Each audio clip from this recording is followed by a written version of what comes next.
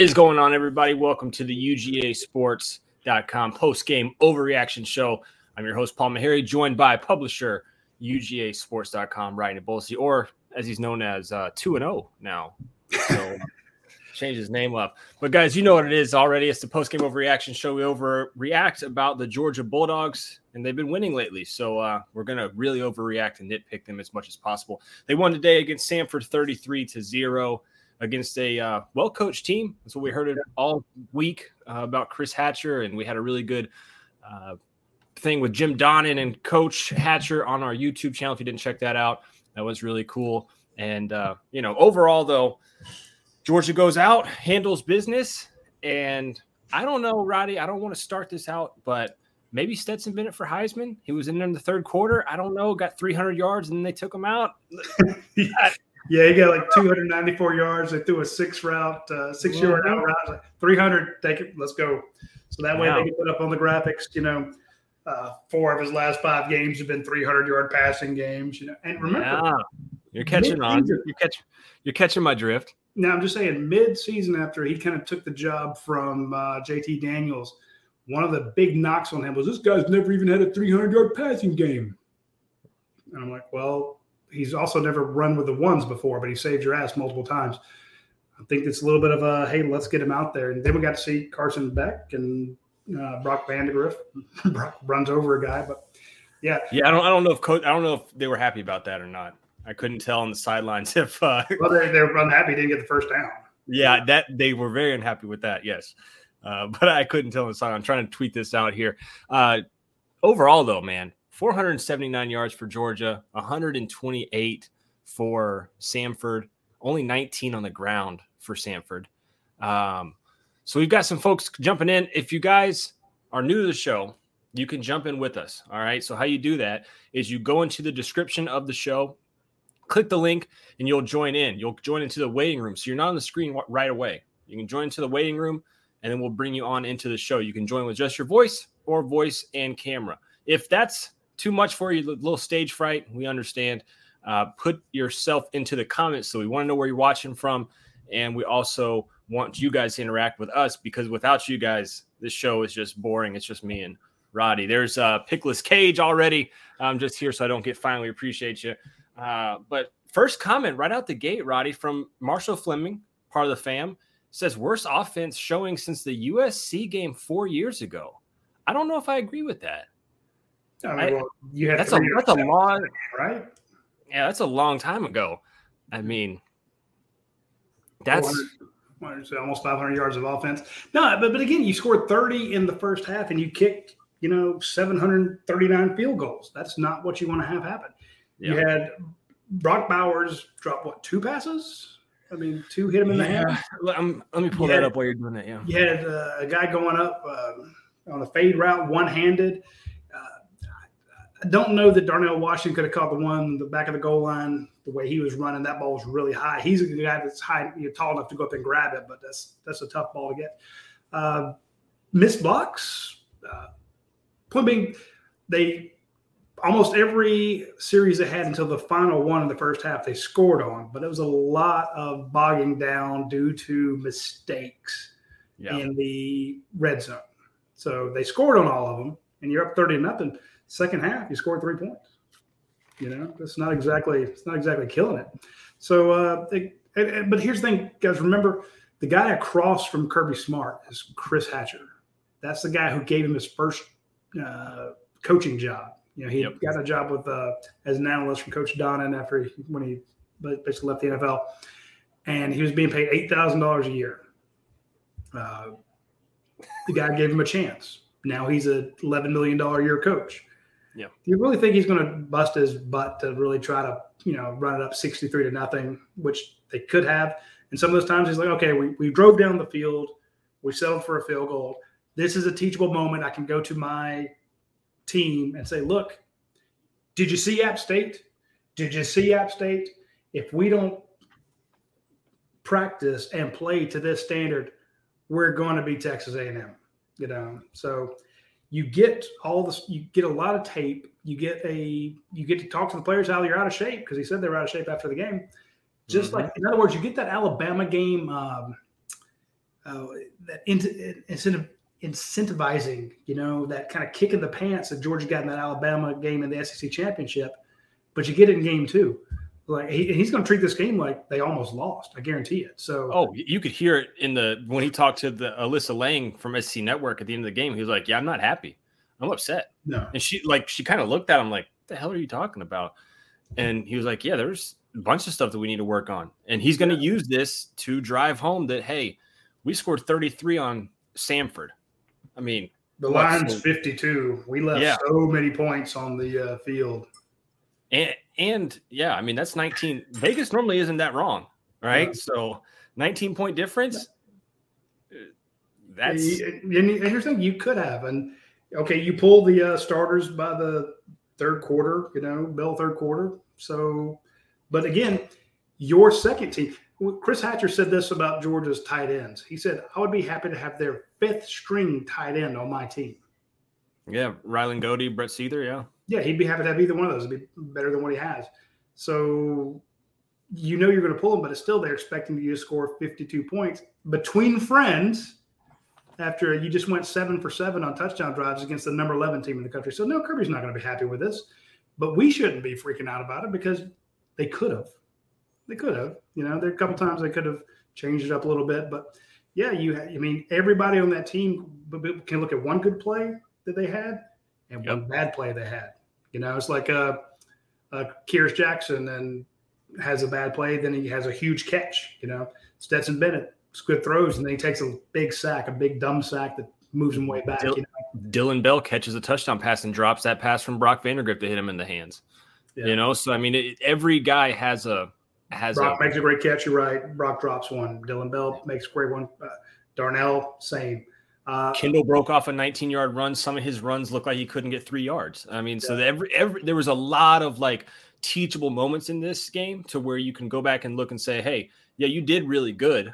But at the same time, look at this. You completely missed a block on the outside right here, Gilbert. Yeah. What's going on? No, that's like you had a great block too. So it's it was weird. I see where people are going with this, and I don't know. I guess because the line was so high, 52 points, right? I mean, I think people were expecting just some. And after they put up 49 points against Oregon last week, I think people were expecting, I don't know, 55 points. I mean, I put up 56-3 was my prediction. It's 33-0. But they were in control of the whole game. So I'm not really upset about it. Does that make sense that my prediction wasn't right? They were in control of the whole game. Defense at one point had given up 74 yards, and Georgia had 412 on offense. So it's like then it was like, okay, you've given up 79 yards, but you've made 459. So at some point, it's like, okay, you are in control, but control is not what Kirby wants. He wants execution at a higher level than that. You can't miss those blocks on the edge. You can't have passes dropped. You can't throw a ball right at, Ladd McConkey's feet. That ball, granted, you're catching it. You don't have it by the laces. But again, you can't throw a low ball like that. So there's a lot of little things that make the difference between last week. You saw some catches that were in tight windows, guys turning around. Malachi Starks came within 2 inches on 2 different plays of having an interception. Last week, he caught the most amazing interception I've seen in forever. This week, he had a chance at 2 of them that I don't say should have, but could have caught. He could have had, 2 games in and maybe 3 interceptions so far. But point being, all the stuff that worked last week didn't work this week. So I'm liking what Stacey Moreland said. Yeah, this is a game Georgia needed. I think it's you get the teachable moment, hopefully with no injuries. Hopefully A.D. Mitchell's okay. But you got something you can go at these. Again, after last week, they had to walk out of there like, we're the best damn team in the country. We've lost nothing. 7 drives, 49 points, 7 touchdowns, no field goals. We held a Pac-12 team to 3 freaking points. Yeah, you're going to be a little – it's tough to get them to – and what did he say Tuesday? Because this is the worst practice we've had. Yep. They had a good practice Monday, or it was vice versa. One of them, had a bad practice and good practice. But no, Tuesday was bad practice. He said yesterday was a great practice. Today was bad. This is just a good place to start kicking somebody right in the ass. 33-0, guys. If you're just joining us, don't know. I'm still processing the game. I took a nap at halftime. I mean, it was one of those. Yeah, it was one of those games, man. It wasn't. Georgia wasn't moving the ball that well. They weren't scoring at the pace I thought they would, especially not in the second half. But the first half, I was like, yeah, this is cool. I'm going to take a nap. I woke up. Josh Brooks was yelling in my ear about the cool things that they're doing at Samford Stadium because they were interviewing him with like 10 minutes left, 11 minutes left in the third quarter. In his Cutter and Buck polo?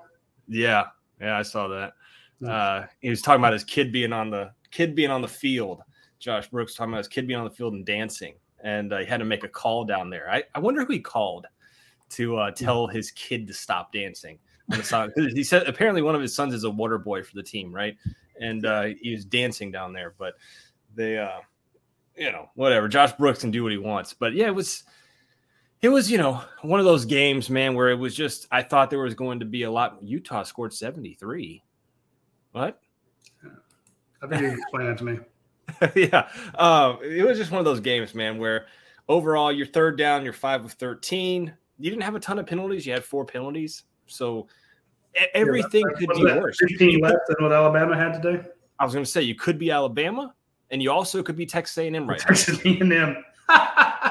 So $30 don't get you what it used to, does it? That's what I said. $30 million for their recruiting class, $1.5 million for App State to come into their stadium and then kick their teeth in. So they paid $31.5 million to lose and now not be in the top 10. So this is a weird year. I think if you just win, Radi, there's going to be a lot of teams that are Notre Dame. I mean, the top 10, top 25 in general, I think is going to be very weird.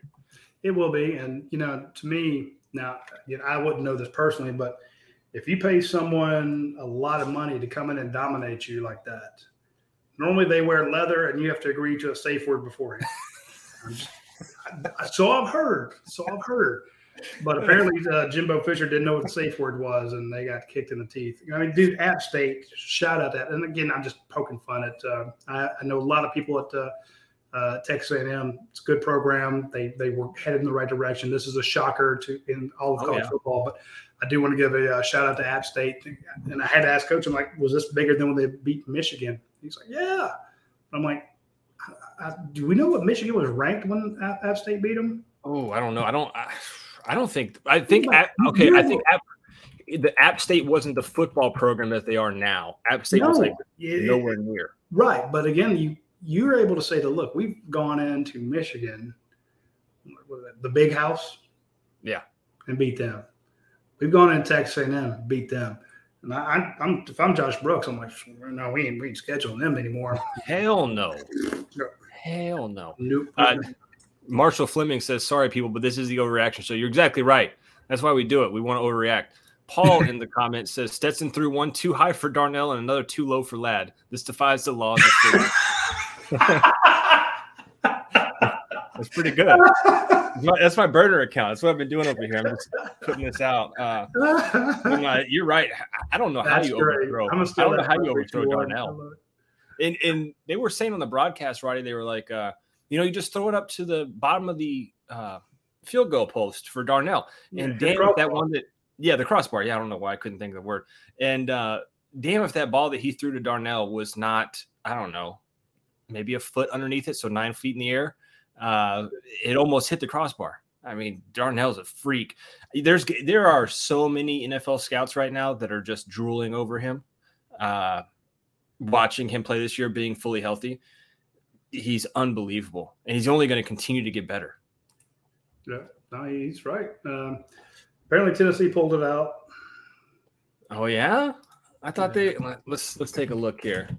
I thought they weren't going to. I thought Pitt was going to do it. I picked them in the Pick'em challenge that I'm in.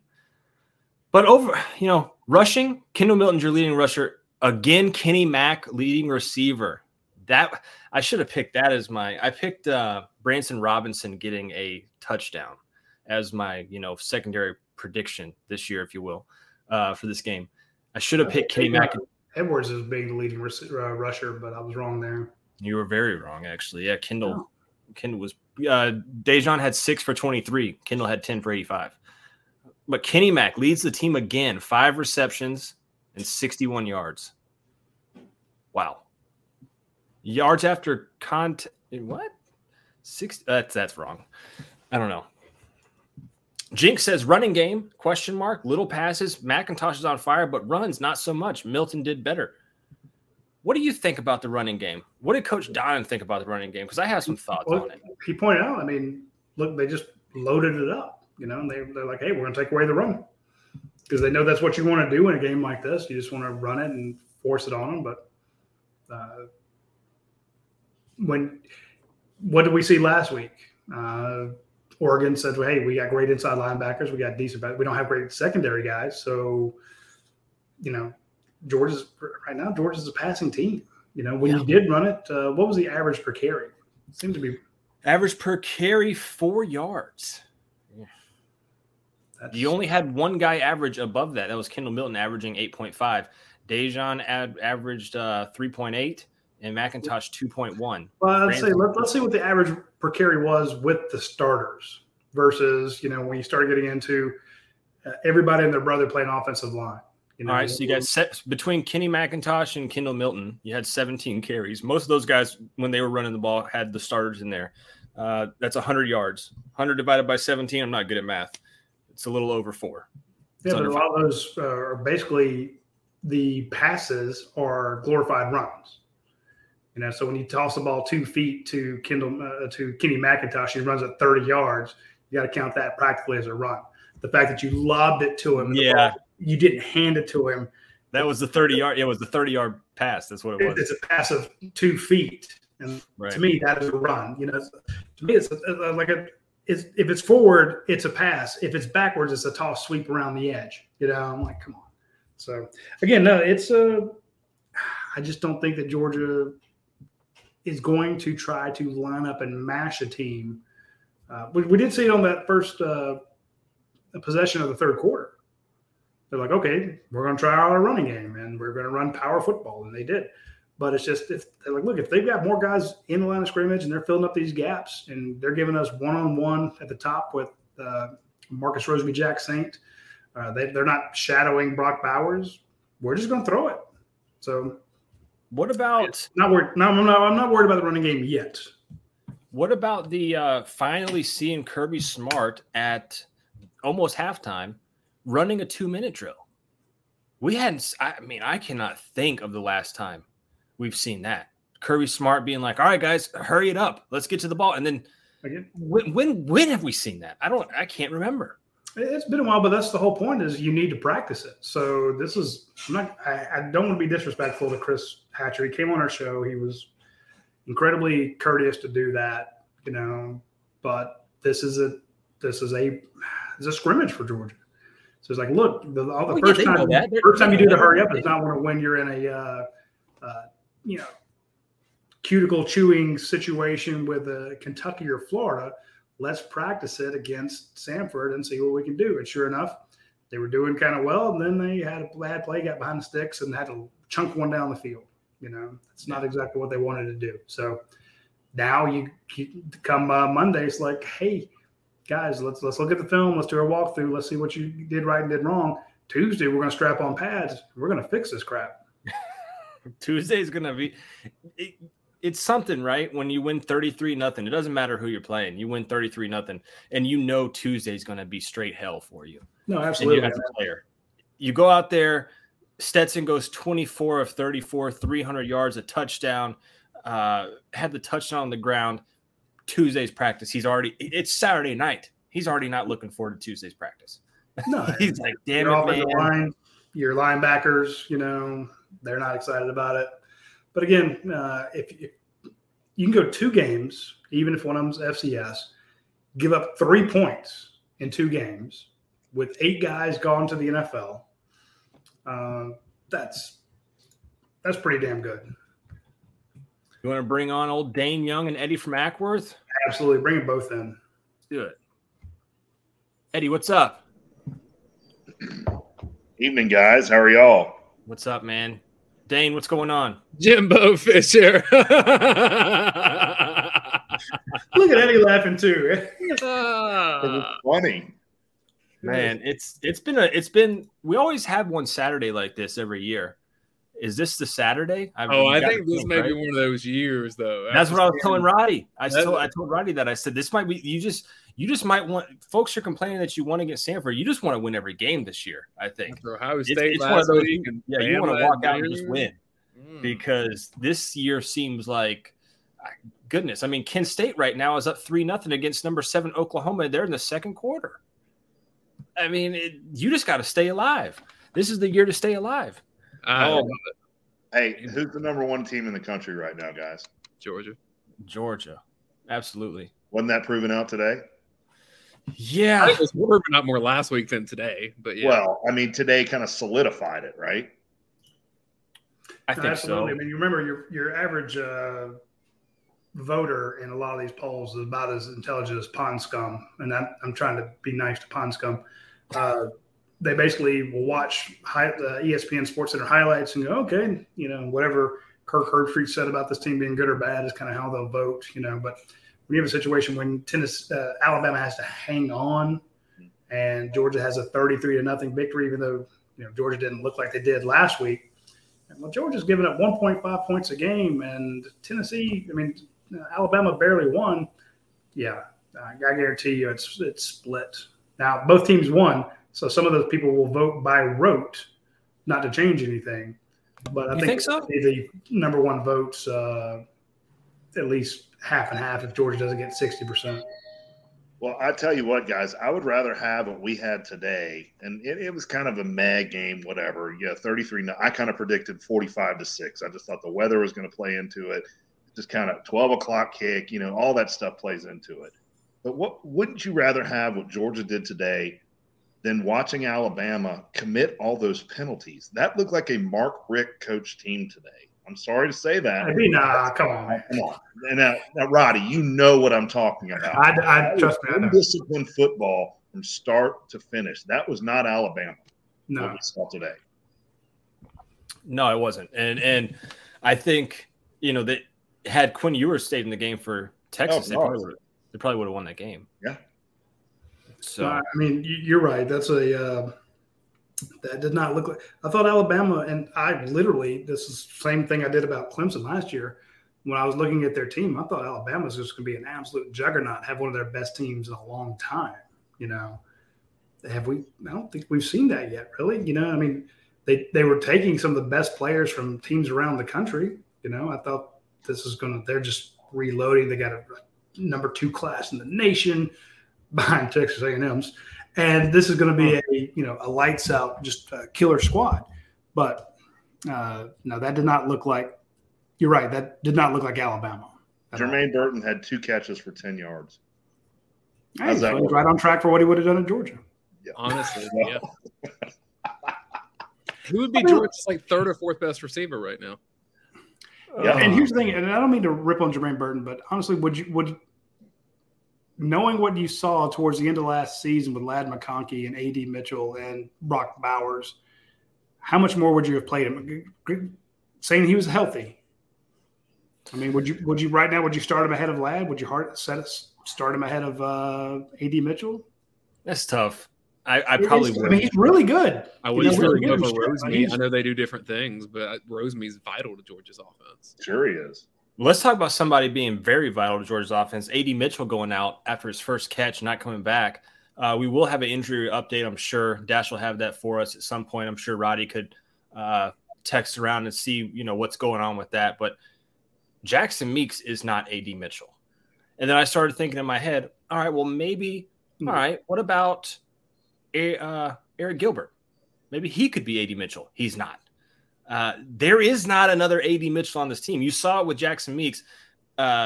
Stetson missed out on a touchdown, basically, because Jackson Meeks was running the route instead of A.D. Mitchell. A.D. would have been there, and they would have created that separation between him and Bowers, if you guys know what play I'm talking about, where they both were kind of bunched up, and he overthrew Meeks. Meeks and Stetson obviously are on the same page, like A.D. and Stetson. But, man, you want to talk about, missing somebody. That's pretty impactful. That's one of the examples of points you did not bring in. That was wide open, nobody in front of them. That's a score that could have been. Brock Bowers in the end zone, ball goes through his hands. That's one that should have been. Was it Ladd McConkey that went up one-handed on that first fade pass? McConkey did it once, and Darnell kind of did it, but his arm was kind of held back once. Yeah.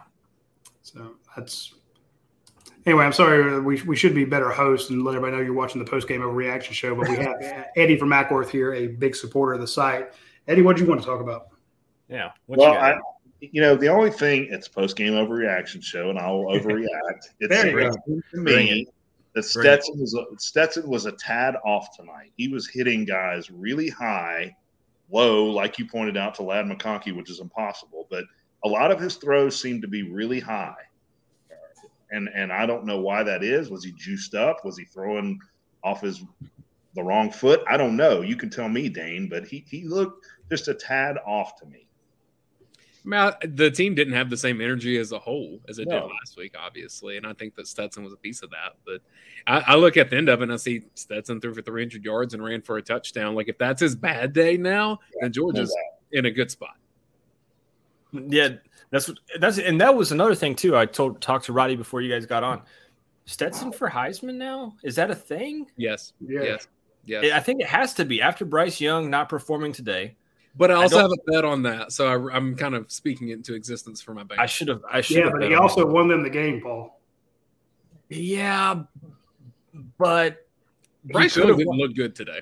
Yeah, he did not look good. He didn't have to, but all you remember is the fact he got the ball back with like a minute 30, drove the length of the field, and they kicked a field goal. That's not all I'm going to remember. I'm going to remember that. Remember, hey, Heisman voters are dumber than AP poll voters.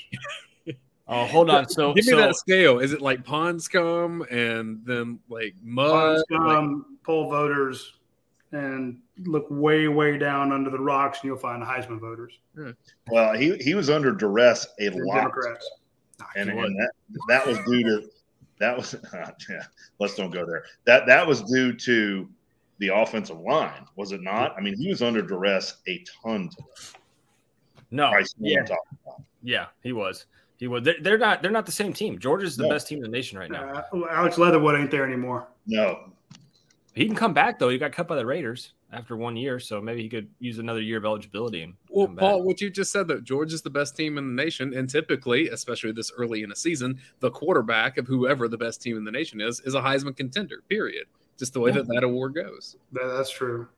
So if Stetson were to get hurt and Carson Beck goes in there, like, I'm not saying that he should be a contender in that way, but if he had the numbers, he'd be getting some like top 10 vibes at it just because it's a quarterback award for teams that win. Well, let's look at this. I mean, 24-34. I'm with you, Eddie. I don't think he was as sharp as he normally would be or has been in the past. Did have, 5 drives that all ended in points. They may not have all been touchdowns. But 24-34 is 71% completion rate. 300 yards, 70% completion rate, 71%, a rushing touchdown, a passing touchdown.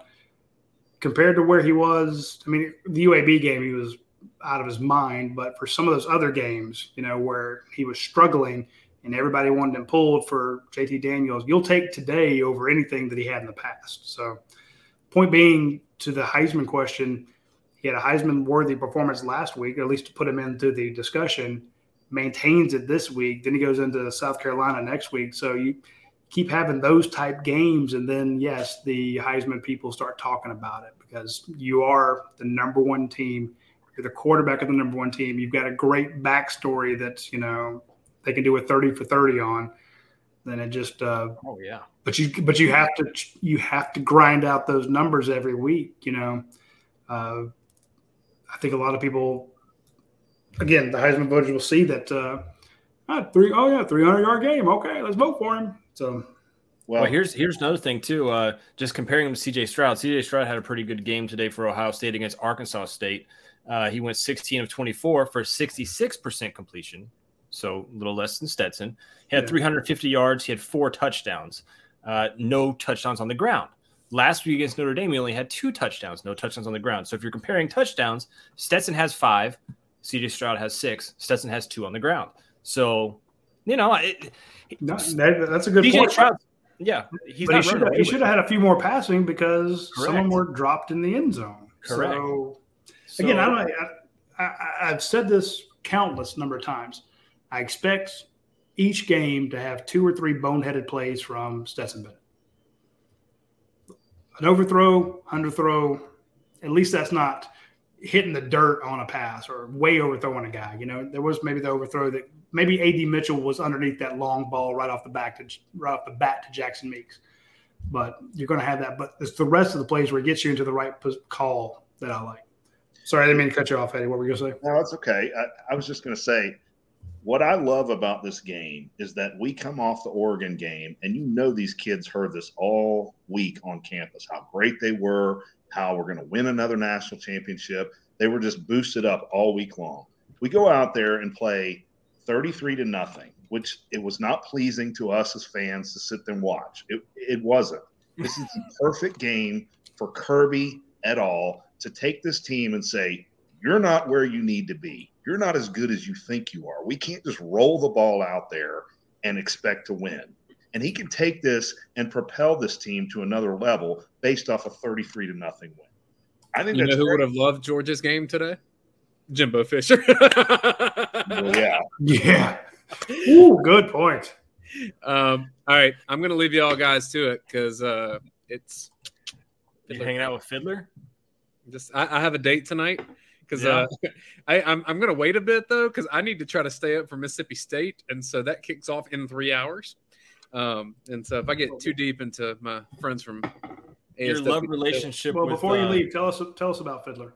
Yeah. Oh, dude, it's so awesome because 5 of the 6 founders are UGA grads. I like to say that they are distilled by dogs. If you go to their social medias or their website, aswdistillery.com or ASW on. Look at Paul being a producer. Wow. This is cool. So the Braves are also in first place, and ASW's partnered with the Atlanta Braves, and they put out a bourbon with them this year, and we're going to keep needling them until they put out a UGA sports bourbon. If bourbon's not your jam, they also have gin and vodka. They have 3 tasting rooms around Atlanta, so you can find it wherever you buy your spirits, especially in the Southeast. But we were talking to them, and we're like, hey, we have a lot of fans that are watching us or listening to us from around the country, around the world. Like, what about people that live out in California or Texas or wherever? And they said, yeah, there are spots in Los Angeles that people can go get ASW. There's spots in Texas. So go to wherever you do your shopping for these things and ask them about ASW because you want to get something that was distilled by dogs and they're dog fans. And I keep saying also that one person of the 6 founders that wasn't a Georgia grad, they should force them to go get a master's degree. So we're going to do Yeah, you got to think like that guy that is part of this whole the starting 6, if you will, and they're like, yeah, five of the 6 of us graduate from Georgia, and you're always sitting there like, damn it, man, like why you guys got to single me out all the time? Yeah, Were any of the founders, the peer pressure should happen. Dane, were any of the founders musicians, or is that they just like violins? I think that's just the theme that they came up with the bourbon deal, but I don't know that answer for sure. I'll have to ask Chad there. Chad Ralston is our friend that we've been chatting with there. So go check it out wherever you buy your bourbon. Which apparently I used to think that bourbon had to be like distilled in Kentucky, but there's like different rules to that. Kentucky wants you to think that, but Kentucky's losing to Florida last I saw. So what do we got? No, 7-3. 7-3. Kentucky just scored. Well, let's see how that goes. All right, guys. We'll see you. See you, man. Let's see. Paul, I know you showed yours. I'll show mine. 7-6 jersey. So, there we go. Yeah. And look at the comment that we got on the screen. We got Chase Kelly on the screen, the 7-6, the man himself. Kirby said it best after the game. The team isn't mature enough yet. They're going to get reamed at practice this week and will look fantastic in Columbia. All in all, it's a great day for Georgia. Yes. Chase nailed exactly what I was saying. It's like, okay, you needed that game where your heads get too big and you think, your poop don't stink. We got this. Everything's easy. And then all of a sudden you go and you get out of shape. And Michigan Radi, how do you get out of shape in a week? I don't understand that. It's let's say you aren't really pushing yourself like you could. For a week? I mean, it really makes Hey, this Kirby, he said, look, they're out of shape, or maybe they're just half-assing it. Maybe downtown Athens, it started popping. And maybe Well, and they weren't in shape for that SEC championship game, and that was played a week after their final game. And especially if you waltz through the last 4 games of the season, which were just terrible teams last year, and all of a sudden you walk out there into that SEC championship game thinking, "Oh, we got this made," and the other teams out there is hungry and they kick your ass. Yeah, So I think Chase nails it. Kirby said, "Look, this team's immature." Because, again, they maybe read too many press clippings, a little too much rat poison, and you didn't have – I know it sounds boring, but when the coaches say, we need to execute better. Yes. The coaches put them in the right positions. When the ball goes through your hands, that's an execution issue. When you miss a block, that's an execution issue. When you don't make a tackle when you have the guy in the backfield, that's an execution issue. So 6 of 6 for Georgia to start off, 3 of those being field goals. Yeah. That's what Kirby's going to gripe about. You had the chance to do the same thing you did against Oregon, but you scored touchdowns every time against Oregon. You were 3 for 3 touchdowns and field goals. And the defense had at least 2 pick sixes, maybe 3, but they had 2 pick sixes. Execution is you get the guys in the right position, and what happens? They miss it. So, again, it should have been 4 additional touchdowns, 4 additional points per 16 points. So 33 should have been 49. Hey, Radi, I'm sorry I couldn't watch the whole thing, but what was Coach Donnan's reaction to this game? Coach, he's a coach, and I don't mean that in a mean way. I'm just, he's like, hey, he understands all the levels, and he has to kind of break it down for us. And he's like, that's about it. He wasn't excited about the execution on some of those plays, and you'd hear him say, "Man, you got to make that tackle." Well, I mean, was he angry about it? No, he wasn't angry at all. He's like, okay. We got to be better at the point of attack when you see the big hogs going out there and missing a block or something like that, or guys dropping passes. That's tough. He wasn't upset at all, and he's like, "Look, hey, you got out of it free." Plus, he also points out half that game, the second half, you only scored 3 points in the second half.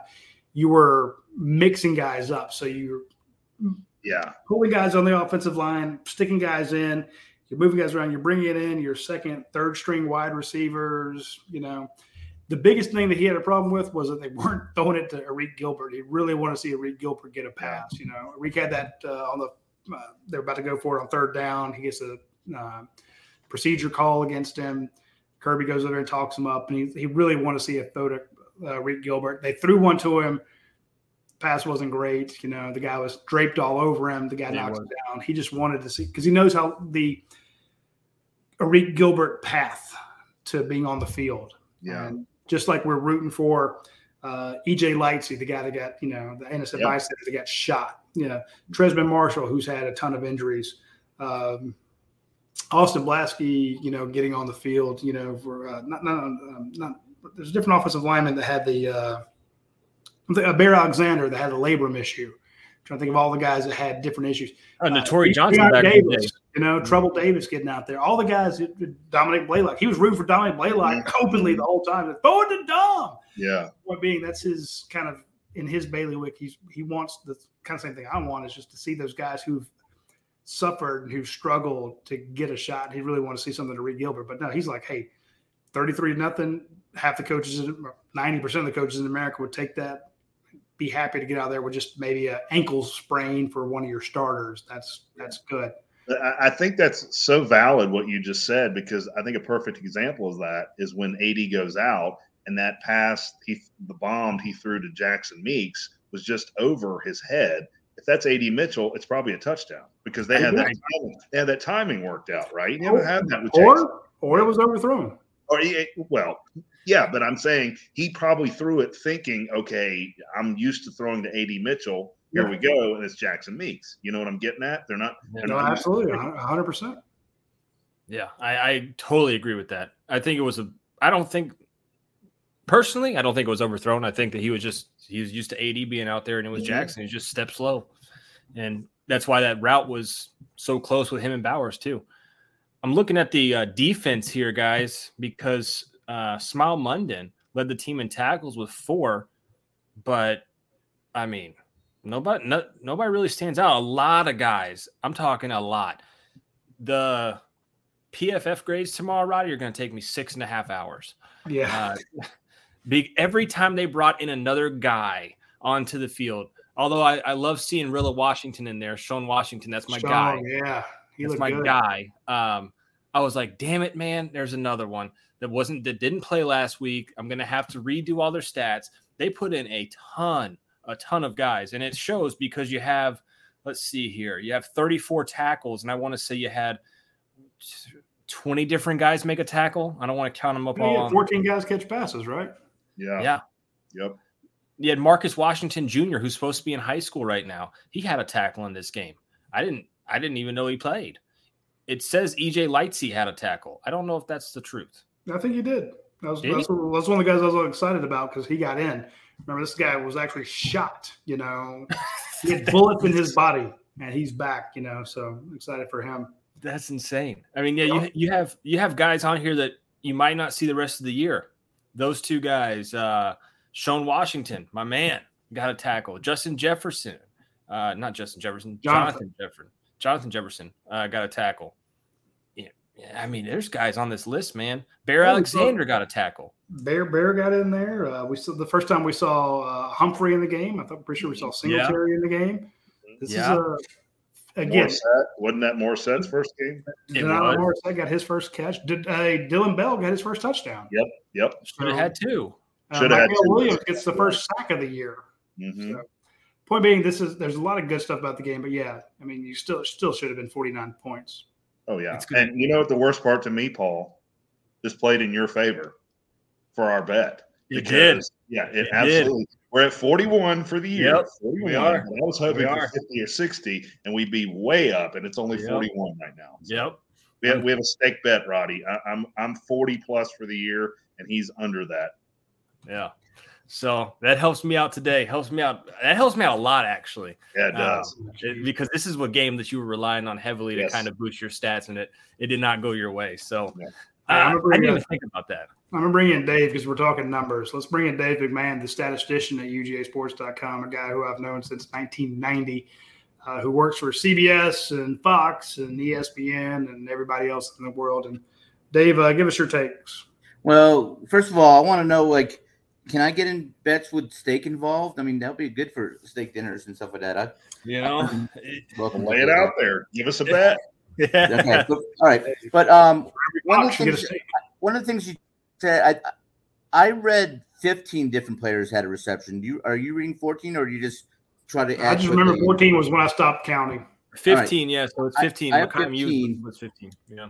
Unfortunately, Georgia's record books, they don't have anything about what's the most in school history. I do have in the recent 25 years or so, there has been twice Georgia 13 receptions in the game. That was against Arkansas State a couple years ago in 2019, and again and against Appalachian State, who had a pretty good day today.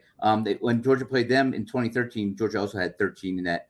The last time an SEC team had 15 was Alabama against Georgia State back in 2013. So, I mean, it hasn't happened in the SEC since 2013. Almost 10 years. We have 15 different guys catch the ball.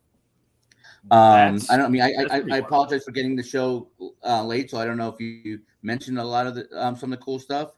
Stetson Bennett now is second all-time in Georgia history for completion percentage in a career, which in the number that surprises a lot of people. Number one will be Hudson Mason, and this is that doesn't surprise me. I remember when he was on a tear. Yeah, Hudson Mason is first, Stetson is second, Fromm third, Aaron Murray fourth, and Zaire fifth. Old Zaire. It's still holding on to top five. If you look at the Georgia media guide, it's worded kind of weird, but yeah, it goes Hudson, Stetson, Fromm, Murray, Zaire. Another thing I thought was kind of cool is Dave, isn't that kind of unfair though? Because Hudson, I'm not knocking Hudson, but he played less games than Jake Fromm over his career. Or Aaron Murray. They have a category they have is that Georgia goes by is 300 minimum attempps. Right. But you know what I'm getting at, right? I mean, it's easy not to have a good percentage if you have just 1 year and don't play at all. Right. Right. So I get what you're saying, and a lot of times I have stats like that, and I go by what you just exactly said. It's like, yeah, one season, like DJ Shockley, who's one of my favorite quarterbacks of all time, really had one true year as a quarterback. Yeah, he didn't get to play that Florida game. Yeah. Another cool thing is the most receptions, and once again, this is something I have to delve deeper into, but I believe the most receptions by a Georgia running back is 37, and Kenny already has 14. Kenny had 22 last year, said his thing, and he's already past that. So, that's unbelievable.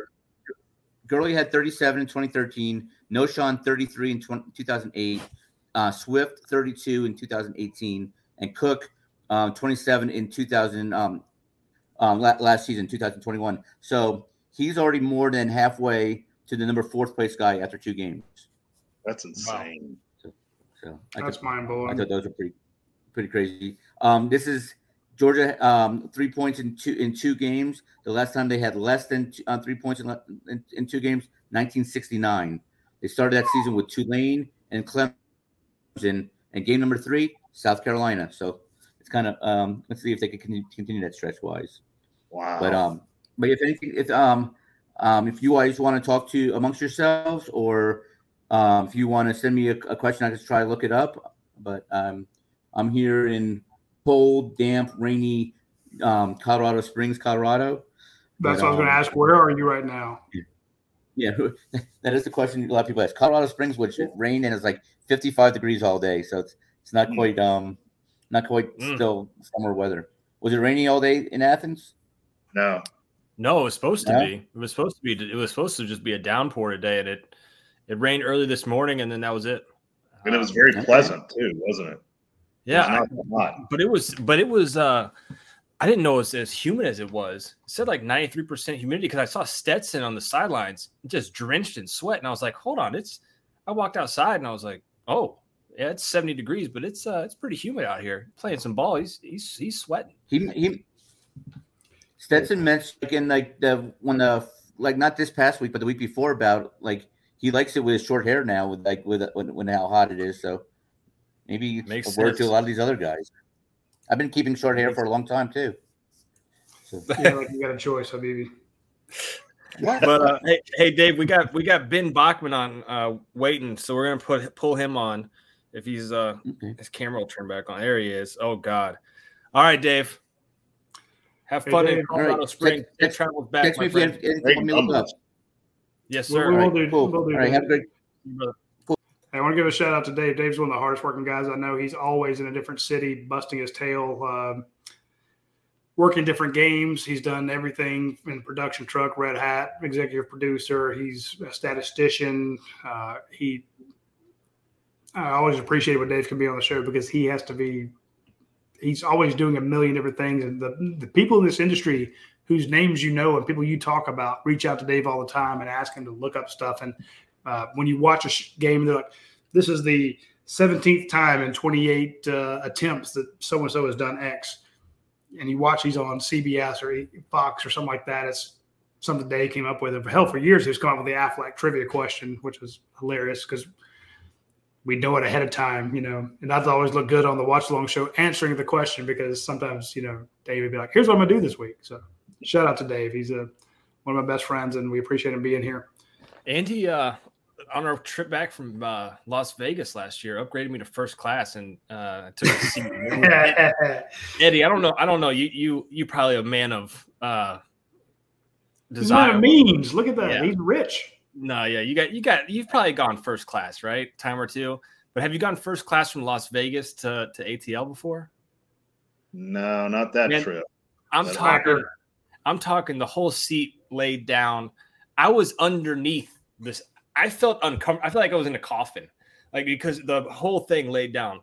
But I laid back up. Ladies bringing snacks over, drinks over. I'm watching Rick and Morty on this huge TV. Just living the life, man. Hey, Paul, the last trip I took to New Orleans was a private jet. That was pretty awesome. Oh, excuse me. I told you Eddie's rich. No, I'll explain that to you guys off the air. There's a reason. Hey, before we bring on Ben Bachman, that trip reminds me of that Vegas trip somebody was ratting out what happened last week on that Vegas trip. And remember, what happens in Vegas stays in Vegas, My snitch, man. But while we were out there, Try snitching. We had some fun with some friends of ours from the Rogue Shop. There you go. Now, here's the thing. I said last week the Rogue Apothecary because that was one of the names that the Rogue Shop used to be. But a lot of people don't understand what an apothecary is because they don't remember that, or a milliner, or a cooperage. It's a big word, Roddy. It is. So we're going to stick with Rogue Shop. Go to the Rogue Shop. And there are people out there who try to take the Rogue Shop's customer base, because they hear about them here and they try to do it. But I want folks to try the Rogue Shop. Go to rogueshop.com. Try their CBN sleep gummies. Right now they're sold out, but I'm going to tell you, if you have trouble sleeping, you need to hit the Rogue Shop because these gummies they have, well, they're legal, but they're phenomenal to help you sleep. So if you're one of those people like my friend Cheryl down in Pensacola who has tons and tons of trouble sleeping and has for years, you can get the blackberry or the lemon sleep gummies. They are phenomenal. And the people at UGA Sports have tried them out, and they absolutely love them. If you don't need sleep gummies and you want to have some of the fun gummies they have, trust me, they have the Delta 9 gummies, the Delta 8, this pain cream. Now remember, so the guy that created this company was a former college football player, and he was in the military. He got hurt in the military. All the pain medication he got didn't work. He tried the anti-inflammatory cannabinoids, in the hemp plants, and he's like, "Hey, this works." So he's like, "Why isn't this an option for people?" So he came up with somebody a farmer, and now he and his wife farm it all, and they create these fantastic pain creams and gummies and such that you can try out. These elixirs that they have. So try out the Rogue Shop if you have pain, if you have sleep issues, or if you just want to have some real fun with some of the fun gummies they have. Some of the stuff they have is just you can have a good time. Now, if your company drug test, then maybe these Delta 8 gummies are not for you, especially not the 50 milligram ones. Maybe you want to go with 30 or 20 milligrams. But point being, the watermelon, mango, blue raz, these are we tried these in Vegas. But you can get them in Georgia. You can get them in South Carolina. You can get them wherever you're watching. Let us know where you're watching the show. They are legal, but they will make you pop on a drug test. But I guarantee you, the number of people at UGA Sports who have tried them out, the number of people at Orange Bloods, the biggest site in the Rivals Network, they've tried them. You try them once, you will be a repeat customer. And also, if you go on their site and fill out give them a on-site review, if you've tried something, they will give you a $15 gift certificate. If you fill out a Google review, he will also give you a $15 gift certificate for your next order. So try our friends at the Rogue Shop. You'll be happy you did. All right. Ben. Okay, Ben. What's up, man? Talk to us, Ben. Oh, there's Paul. I know you're scared of me right now with your guy throwing an interception and Dave on, so you want to run away from trivia, Paul. I feel scared. Did Will Levis throw in a pick? Yes, he did. Oh boy. Well, he's the guy. That explains it. He's not the guy. Maybe, I don't know. Well, you're not the guy, and you claimed him as the guy, so I think that explains it. Well, Ben, what's up with the game? I'll get into the game today. I think that if anyone's overreacting to they didn't put up 40 or 50, I mean, they scored 30 in the first half, and to me, I think the main takeaway was the offense. The creativity wasn't there. I don't think they wanted to show their cards too much. I know sometimes people will say, "Oh, we didn't do that. Oh, we didn't put effort in," or "Oh, we did." Some of the coaches will always say that they do. To me, it just didn't look as creative offensively because next week you're going to face an SEC team on a noon kick on the road. They don't want to show their cards too much there because if you did what they did today against South Carolina can make that a game. They want to go in, and I think this is going to help Georgia this upcoming week. They're going to be motivated because of all the offensive mistakes. They're going to fix all the little things. And I think it's good in those games to actually have a lot of mistakes to work on stuff. You'd rather have it against a perceived bad team or low-level team versus an SEC competition where you're not going to be able to make that up too often in the game. So I look at it in the long run and say this is going to help Georgia. I think Georgia also will go up to number 1 this week. I don't think you could justify Bama being over Georgia in the polls. So I think it's another thing. Georgia's going to enter the week the number 1 team in the country. And to say that already is pretty damn impressive to me. What do you think about the defense?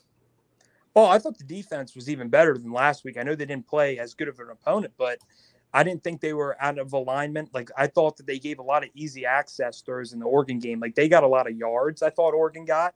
Even though they were empty, I thought they were giving them a lot of 6-7 yard throws. Georgia didn't do that today. They played a lot tighter. I thought that the pass rush was a bit more consistent. I thought Michael Williams looked really good. He was getting in the backfield a lot and early.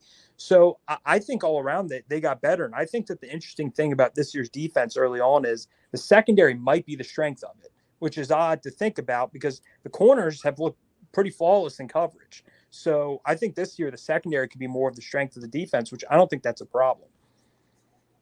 Really? Yeah. That's interesting. That's interesting. Stetson for Heisman? Yes, no, maybe? And he's got the numbers so far.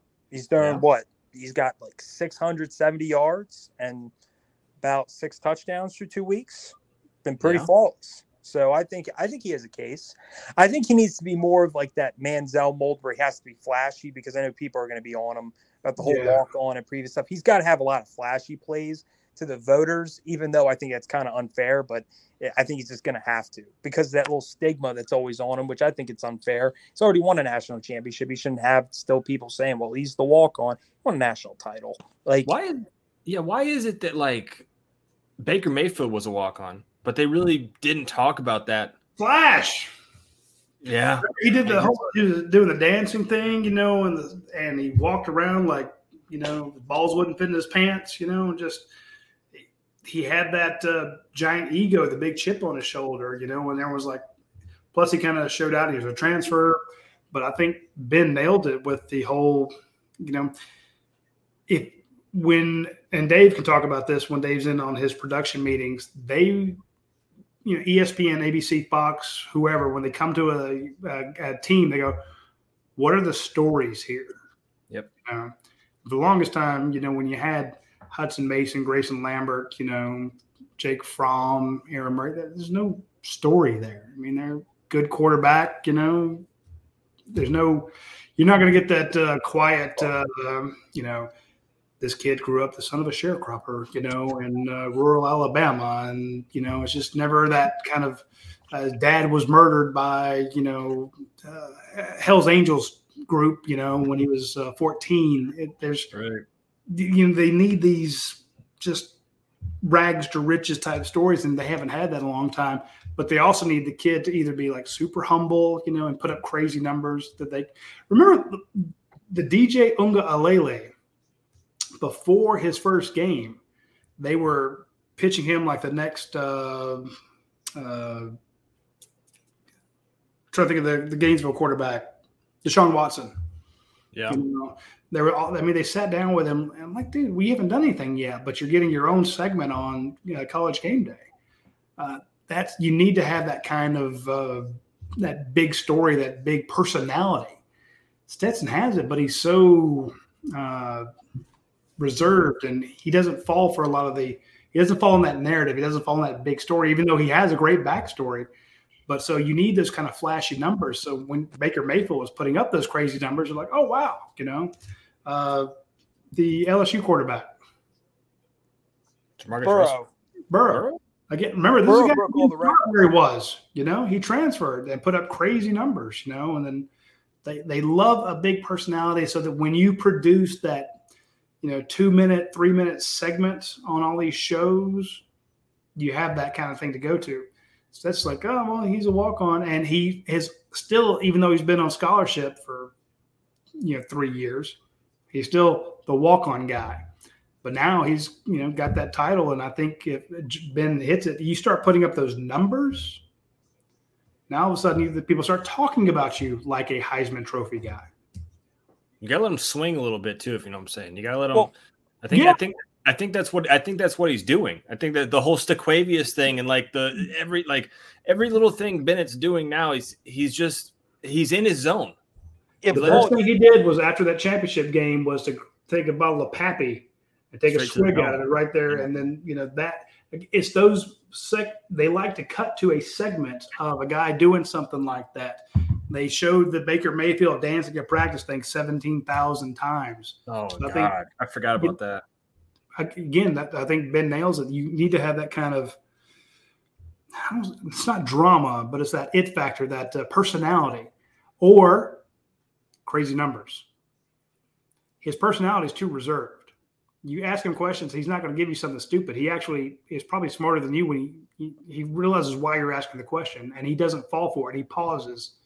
He thinks about his answer, and he gives you an answer that's, is pretty good. Yeah.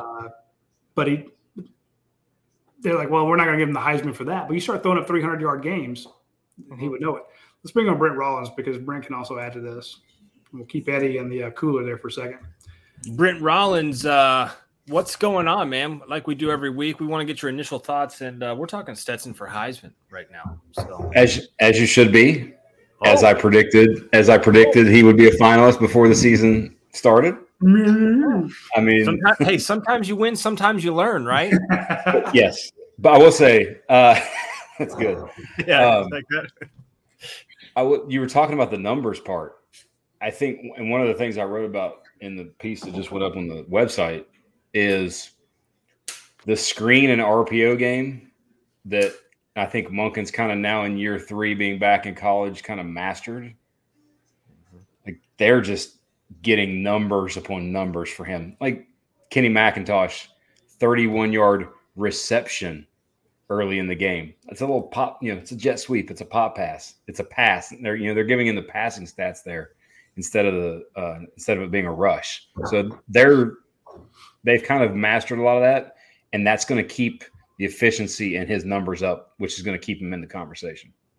61 yards to McIntosh, and it says 61 yards were yards after the catch. So are those all screens, Brent? Screens, flares, the pop pass that looks like it. Yeah. If he just hands it off, we say it's a jet sweep.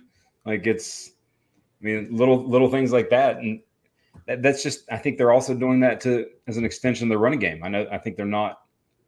They know they're not necessarily completely dominant yet from a running game perspective, and that's just how their dominance is on the edges, and that's how they're doing it, choosing to do it. When Stetson was the quarterback last year, when they switched from JT to Stetson, they went away from the screen game. So I think it's interesting that they're going back to it a lot, Brent. I mean, it's strength of the team. I mean, when you have Bowers and Darnell, and specifically Darnell and what he does, like he's just a different level. I say this all the time, but he's just a different level of human being. He is. And 1,000,000%. But I think, you mentioned that, Ben, going away from the screen game, the JT to Stetson switch. This year, or at least in these first 2 games, it's more, just almost a design quick flare. That, if 15 years ago, it was a toss sweep. And now they're just catching it and throwing it and getting it out on the edge quicker. So they're just turning things that, 20 years ago, we would say are running plays or would more likely be running plays. And now they're doing it, with the throw.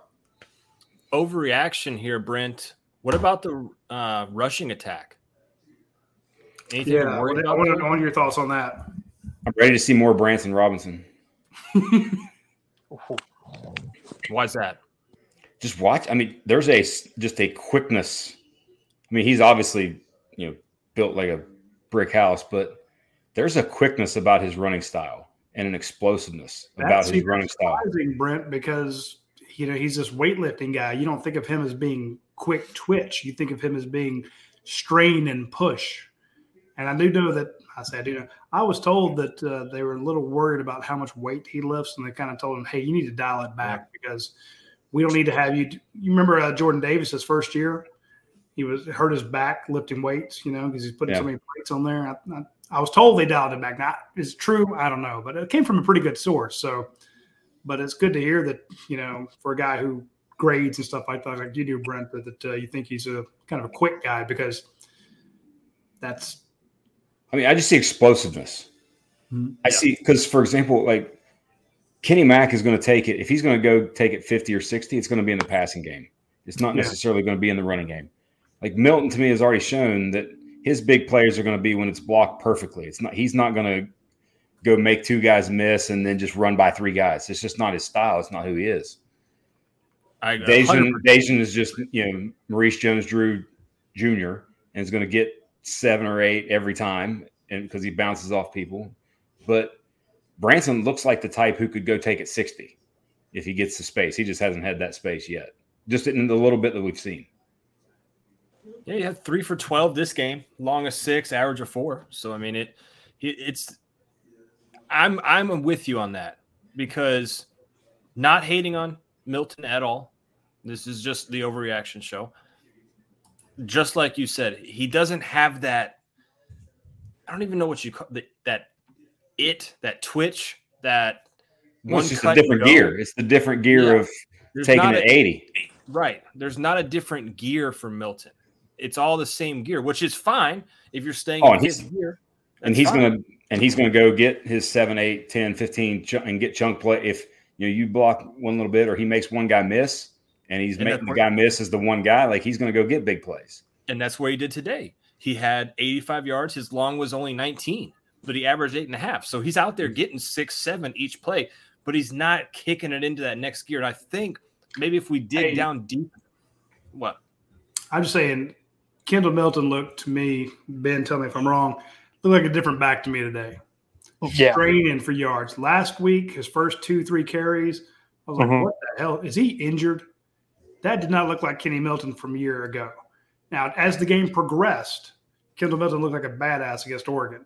Today, out the box, that guy was straining, putting a hand down, dragging people. I thought he ran fantastic today. Yeah, no, I agree with you with that. What I'm saying is, does he have that next gear? That's what I'm getting at with Brent. Is like a home, like he's a home run block for him to get the open spots.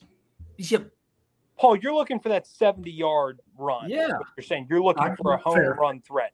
I think that's fair, but he's also a bigger back. Oh, yeah. So, like, when you're looking at a 6'2", 6'3" back, now, Todd Gurley, I mean, he's a pretty tall back. Like, there's not many like him. He's a generational type running back, and we're not going to compare him to him. But I think, given the fact that he's a big back, look at Arkansas today. Their running back impressed the hell out of me against South Carolina. I think that Milton has enough to be a quality top-end SEC back. Is he a first, second-round type back with that home run speed? Probably not. But I think that's all Georgia needs. Georgia likes to have one guy who's kind of like their James Cook, like Kenny is. And then they like a more big physical back between the tackle, which what Kendall is. And I think that dynamic works. I just think the run blocking, the O-line needs to be more consistent. I think that's going to help them even more. I also think they've been very vanilla in the run game. Yeah. First couple of games. That was one thing Coach mentioned that, he called a couple of plays out of formations they thought that they would run, but then when they didn't, he's like, okay, they're not just going to show that to South Carolina. Hey, Paul, I'm going to step out real quick and bring in Jason Butt because I know he's a lot more interesting than I am. And Isaiah Marshall, we saw you in the waiting room. If you want to jump back in there, go ahead. So anybody that's watching this, Blake Freeman, Mr. Williams, Ben Gunnels, John Adams, Amari Carmichael, Amari's always here, Cliff Manis. If y'all want to jump into this show, hey, Paul, is the link in the description? Links in the description. Let me bring Jason in. I was going to say before, while Jason's coming in, that I keep. Oh, there he is. There he is. Kurt, and then IAUS Williams. How would you say that? In the comments, says Curtius. I don't know, but it says Big Bear flash to me. Great get off for such a large human being. Curtius. Okay. Yeah, Big Bear flash to me. Great get off the ball. That is 1,000,000% true. If you go read Brent's post-game observations, he touches on Bears' performance out there today. So something y'all should go give you a little plug right here. Something everybody watching right now should go do. Paul, I'm curious if Brent's on your side with this one, non-UGA related, but are you in the Will Levis fan club, Brent, like Paul up here, even though he just had an awful interception recently? I'm in is he a big, strong guy who has a strong arm? Yes, I'm in that fan club. Am I is he a elite quarterback fan club? No, not there yet. We'll see at the end of the year. We'll see. I mean, Paul's a Kentucky guy this year. He said he's all in on Kentucky. I am, and they're getting beat by Florida, and I don't think anybody had Florida beating Utah and then also beating Kentucky. If you had that on your bingo board, congratulations, you win. Because I didn't. I mean, Anthony Richardson's the ultimate boomer bust prospect in college football. I mean, that guy, all-time potential, but could be an all-time bust when I look at it. I think his trajectory can go so many ways. So that's going to be interesting to watch. He's 6 of 17. He's 6 of 17 with 84 yards and a pick. But last week he was all world to people. Okay, so and you don't know what you're going to get. Will Levis is 10 of 15, 155 yards, 1 touchdown, and interception. He's throwing 67% with a tutty already. The tutty. What are we talking about? You're busting balls right now for no reason. Jason, overall thoughts of the game, man, before I kick Ben's slimy ass out of here. What's up, man? Yeah, defense was elite. I mean, I think the offense's performance kind of overshadows the fact that the defense just came out and looked like last year's unit. Yes, it was Samford, but it was 128 total yards. They had 3 first downs. I mean, that's ridiculous. That's really hard to be a college football team and only get 3 first downs against another team's second unit, third unit when those guys especially are coming in the game. So kudos to the Georgia defense. The offense, just reading through some of the content that we're getting up on UGA Sports right now, definitely Stetson Bennett admitting, there was probably a little bit of a lack of energy due to the big win last week. Come and play a team like Samford this week. I mean, not to throw the betting angle in there because that really doesn't matter, but when sportsbooks are putting you at a 50 point, 52 and a half or whatever it was point favorite, at that point, the expectations are you to score a bunch of points and 3 points in the second half against this team. I think Kirby Smart, Stetson Bennett, that whole offense, Todd Monken, they'll tell you that's quite frankly unacceptable. They won easy. That's really all that matters at the end of the day. You would have liked to see a little bit more on that side of the ball. But the good news and the great takeaway is the defense flat out shined. And so that's one thing. If you're the glass half full kind of person, that's something you can hang your hat on this week. What if you're the glass half empty type of person, Jason? Then you're looking at the offense and you're like, oh my gosh, was Oregon a fluke? You're tuning in right now wondering, is Oregon going to lose to Eastern Washington tonight? You're just thinking maybe that wasn't as impressive as it was. I think that's the two camps you're in. It's Georgia, so you're overreacting one way or the other. Like this show, it's the post game overreaction. Are they playing tonight? Is that who Oregon? Yeah, that's who Oregon's got. Eastern Washington, Cooper Kupp's alma mater. Yeah. Oh God. What do you think about 15? I want to get you and Brent's opinion on this. 15 different wide receivers. Dave came on the show, told us hasn't been done in the SEC since 2013 by Alabama against Georgia State. So that's almost 10 years of games played in the SEC. 15 different receivers. Is that a good thing or a bad thing? That Georgia's spreading the ball around so much. I'll start with you, Jason. It's never a bad thing. I think when you got targets that you trust and you can spread it around and keep defenses off balance. I mean, this isn't fantasy football. So, I mean, at the end of the day, you're trying to score points and you're trying to make defenses off balance. So the more you can do in that area and in that regard, the better. So the fact that there's no negative from that whatsoever.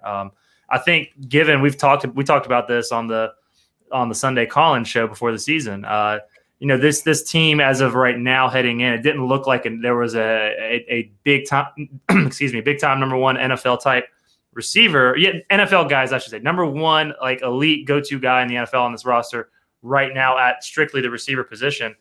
So therefore, I think spreading it out is a great thing. You got a lot of number twos out there. You got a lot of NFL caliber guys who can be number twos at the next level, and that's great. And so you distribute the ball.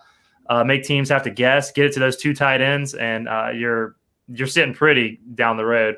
I think the offense definitely. It didn't look like they were terrible out there. It really looked like they kind of overlooked Samford and thought they could just pick up where they left off without having to do a whole lot like they did last week. That was just my interpretation of what transpired on offense. Brent, the reason I'm asking, is it a good or bad thing with the 15 wide receivers? I love your point, Jason, is you look at a team like Alabama last year who had 2 guys that were just all world. Georgia doesn't have that. So do they have to go this route of the 15? Is it going to dwindle down into 7 or 8 guys? How do you see this progressing? Because they passed to a lot of guys last week as well.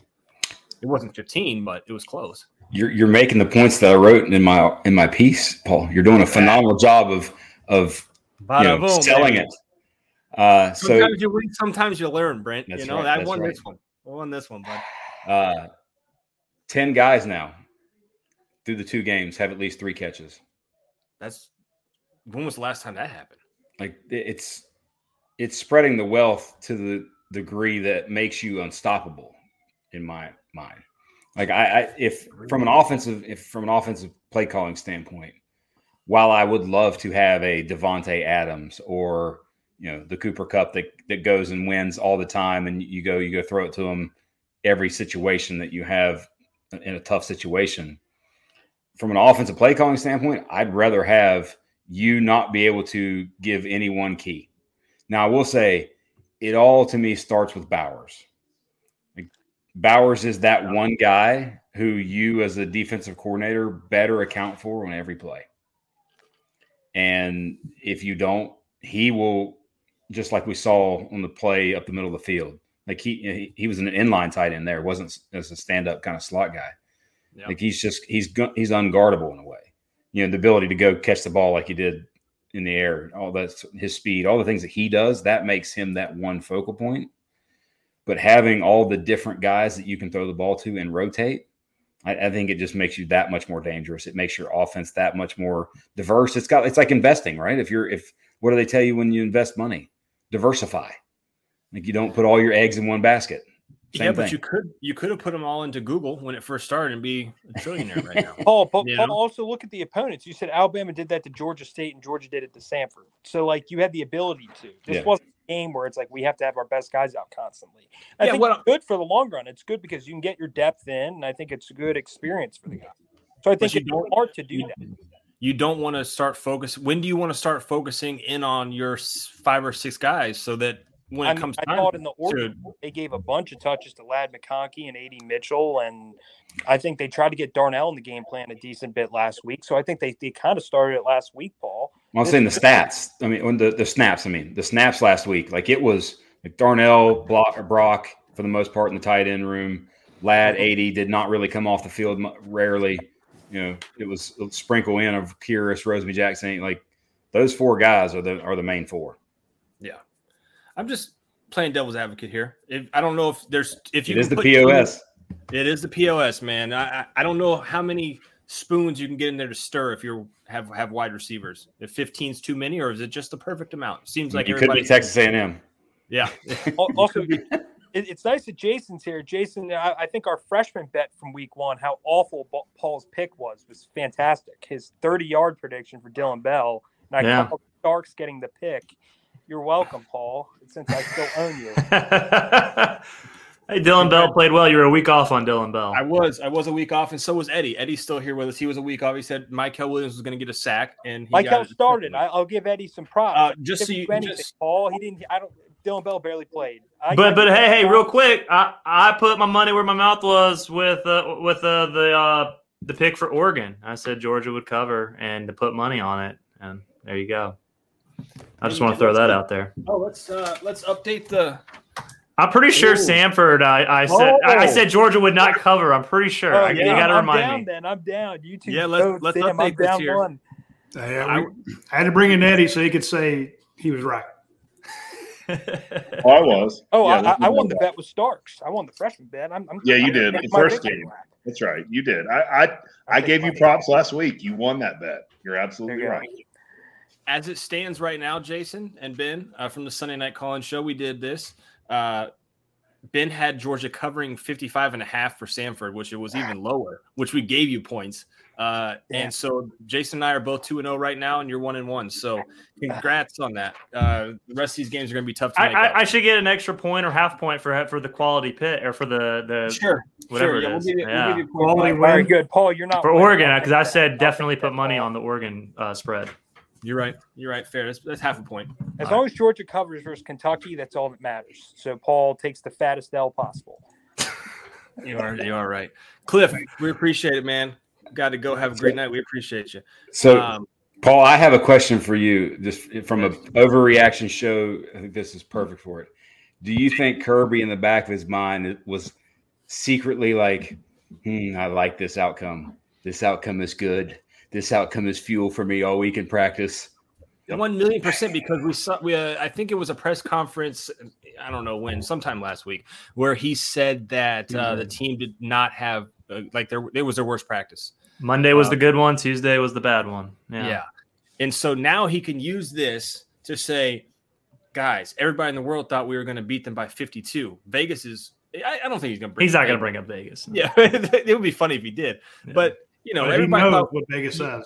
Right. Mm-hmm. And Vegas is, like I said, Vegas is not normally this wrong to where they're off by 19 points. That's a pretty big swing. You lose a lot of money if you're a bookie and you're off by 19 points. You can't be a bookie for very long. So something happened here. And go ahead, Radi. Well, didn't they say the spread last week was 17? Mm-hmm. Yeah.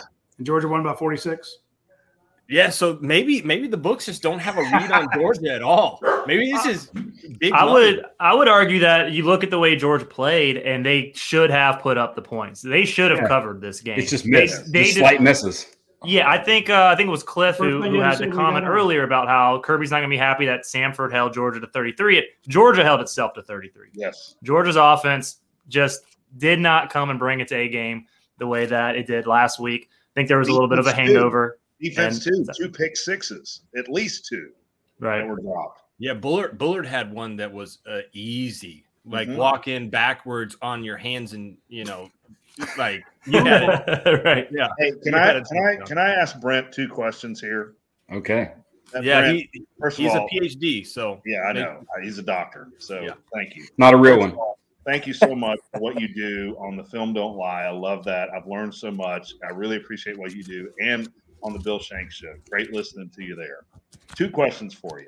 1, are you a little bit concerned with how Stetson Bennett threw the ball tonight? Because it seemed like he was a little bit off, overthrowing, underthrowing guys. They made good catches. And 2, we only have 1 sack, in 8 quarters of football. Does that concern you at all? So no and no. Okay. And the first no. I mean, you think about the first one that he missed to Jackson Meeks that would have been a touchdown. Like, he literally just come in the game because A.D. Mitchell's tweaked his ankle. Right. So that's a timing maybe with with A.D. in the game that's a touchdown because it's early in the game. You haven't really got fully in rhythm yet. If you're guy that you're out there with for the most part, your first team guys with you, you probably hit that. The part that maybe concerned me just a little bit was we were a little bit when you're high throwing the Bowers and Darnell, like that's a little something you got to clean up. That's mechanical. That's mechanically. That's just not being detailed enough. But it's just bare misses. So that I'm not concerned. The sacks part also is because teams are getting rid of the ball Samford was just hot potato with the QB almost. Catch it, get rid of it. I don't worry too much about that. The only thing that I would say is in certain definitive third down situations, you've not been able to get some pressure, but I don't worry too much about sacks. I care way more about pressures than I do sacks because pressures are more consistent and stable. Sacks are very unstable. But I would say the back end is better this year, so it really doesn't 100%. matter. Strength of the team. Strength of the defense. Told you, Paul. I wish you wouldn't have said that, Brent, because I knew that crap was coming from Ben. I knew it. I saw it. I said it because I heard it when I came on. I heard Ben say that. I just had to mess with it. But funny story about saying Kirby that he would love the outcome. It's the very first time I met him was during the quarantine. Sort of, we played basketball, and he came and played basketball one night. I introduced myself, and I said, by the way, I also work for PFF. He's like, oh yeah. And this is his first words to me in any conversation. You're the guy who tells them they're great, and I have to bring them back down to earth.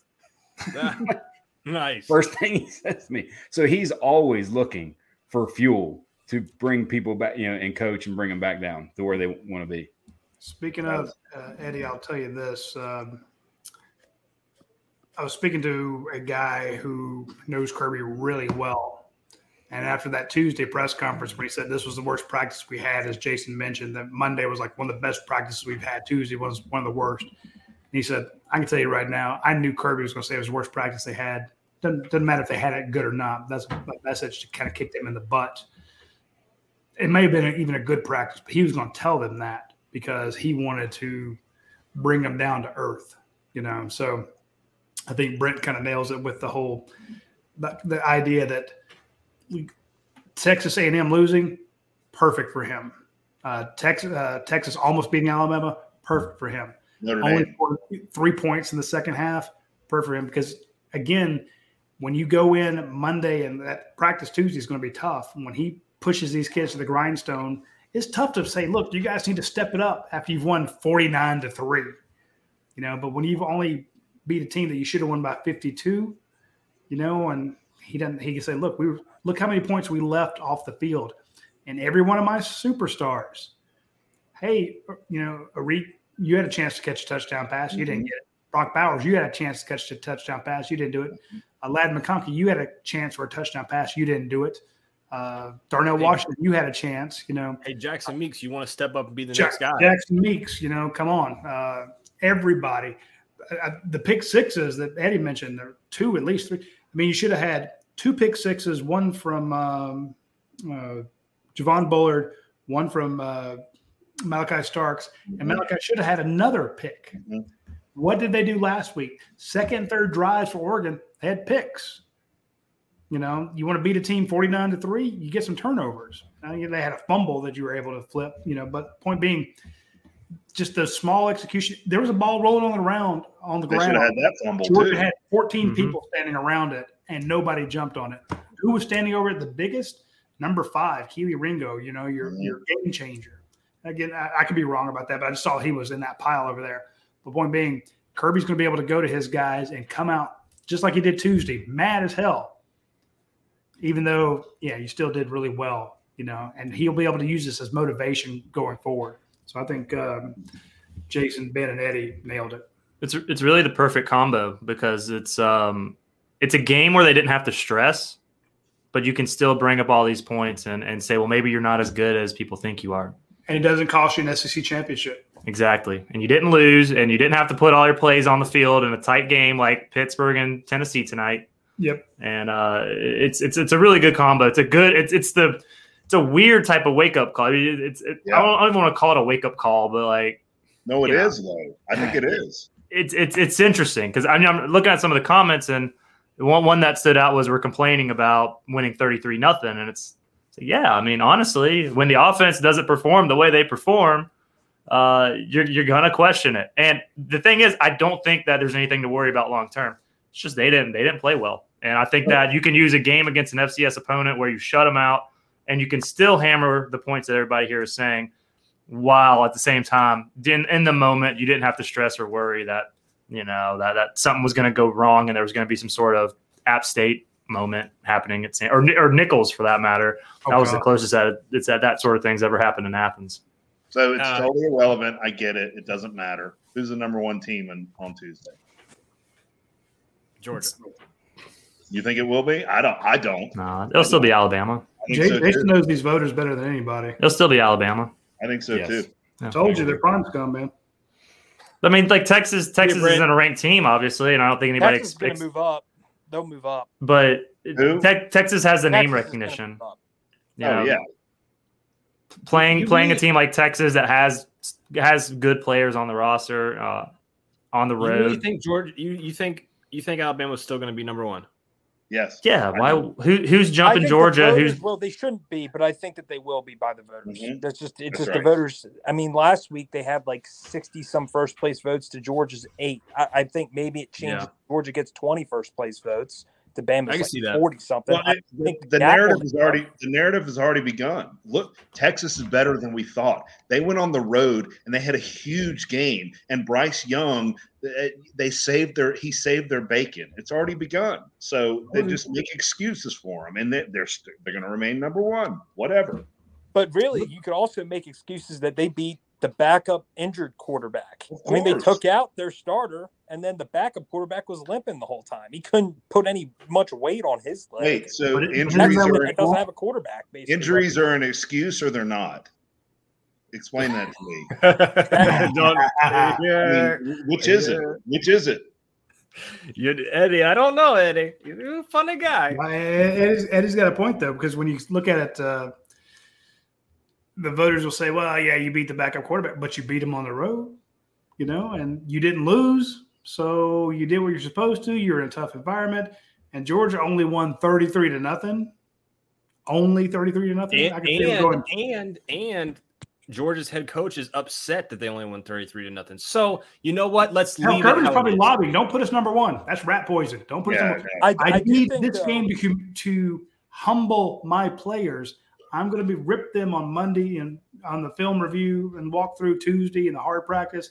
I'm going to have them just chomping at the bit like they were against Michigan when they line up against South Carolina. So whatever you do, he's probably calling voters right now. Do not put us number one. You will never get another ticket to Samford Stadium if you put us number one. I will.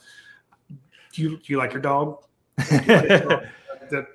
So I'm just saying he's Kirby's big on motivation. He's also big on the execution. And if all of a sudden they're like, well, hell, Kirby, you're yelling at us, but we're number one in the country right now. I don't think he wants them to be number one. Also, just voters on the West Coast, Midwest, who aren't as familiar with Georgia, who didn't watch the game, they'll see 33-0 and they will say, oh, well, we're not moving them ahead of the number one team who played a Big 12 opponent today, even though they're not the Texas of old. It's just like Eddie said, the narrative is what it is. Georgia would have had to have covered 1 by 60, 65 today for such a thing to actually happen. 33-0. That's not going to get the job done for voters who aren't familiar with Georgia. Here's something. Every last word says on YouTube says anybody who watched Bama Texas would see the holes in the Crimson Tide. These receivers are not what they were used to and didn't get separation until late when Texas DBs were gassed. Not great speed. So it doesn't matter if Georgia goes up to number one or stays at number two. We all know, I think everybody knows, that this Alabama team definitely has flaws that Georgia can big time take advantage of. I think here's the thing about Alabama. Every team in the last 5-6 years, they've always had two guys that you say that's a first or second round wide receiver. I don't think you can convincingly say that about any of their wide receivers this year. Their corners are still a weakness, and their offensive line has not been run blocking well. Like today, Texas was shutting down. They couldn't run the ball for anything today. So I think that if you can't physical Georgia, if your DBs are susceptible, and you have receivers who aren't first, second round level talent, Georgia hasn't had to face a Bama team with that many flaws. But I also think that Bryce Young and Will Anderson are still so special, and I think that they have a lot of time to fix things up. So I think Bama still might be the toughest test for Georgia when they inevitably, I think, will end up still having to play them. But I think that Georgia's schedule, and this is the last point I was going to make, was Georgia's schedule sets up really good the first half of the season, because you have a lot of time to get your defense ready, Florida and Tennessee. And I think by the time they face those teams, their defense are going to be there, and I think their experienced offense. I think that I'm probably, when you look at the schedule and how other teams have played, I'm even more confident about Georgia going 12-0 in the regular season. You said how they played and how the season's scheduled early. Ben, you just said Will Anderson is an awesome player, and he is, no doubt about it. Yes. How many immature plays did he make today? Yeah, there were a lot of them. There were like 2 or 3 that I can remember. Yeah, pretty bad.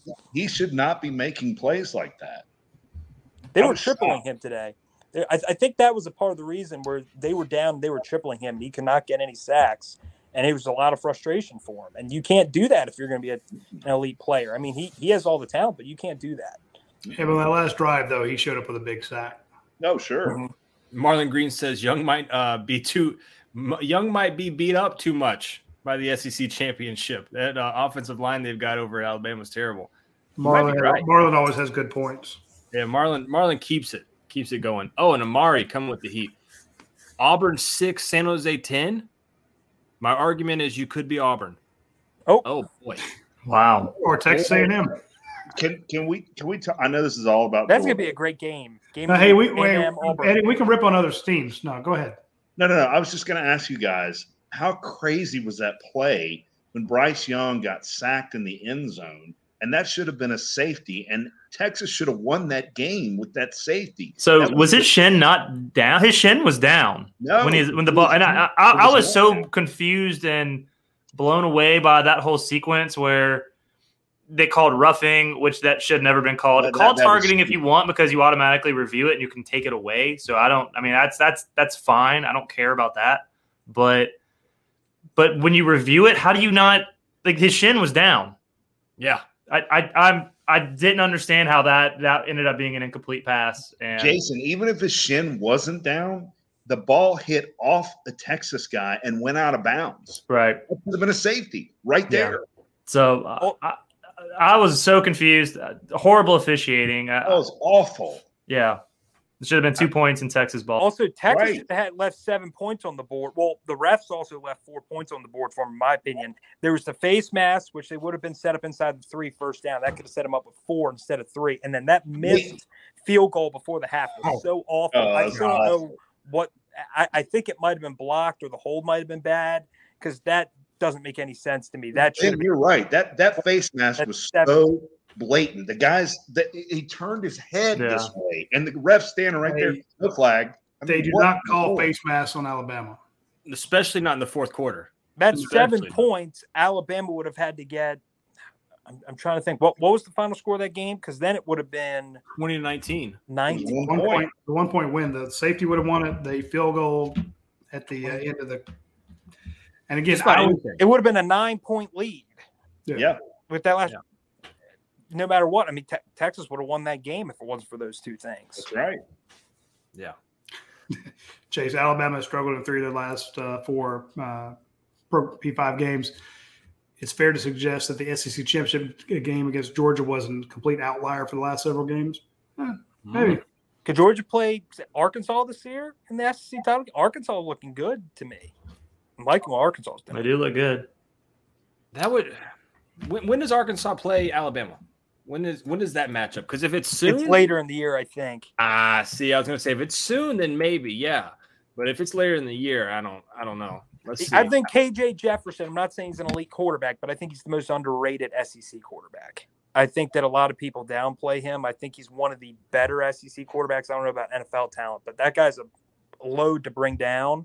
And he's underrated in terms of his accuracy to me. I like KJ Jefferson a lot. So here's Alabama. Here's Alabama's rest of their schedule. They've got Louisiana Monroe at home.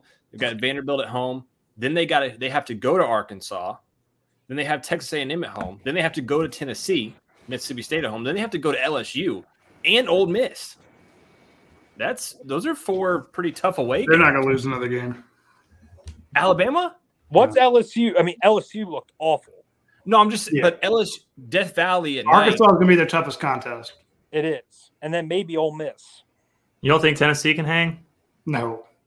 Tennessee's almost lost the Pitt. Pitt's not terrible. Pitt's not bad. They're not great either. They're not great. They're not terrible.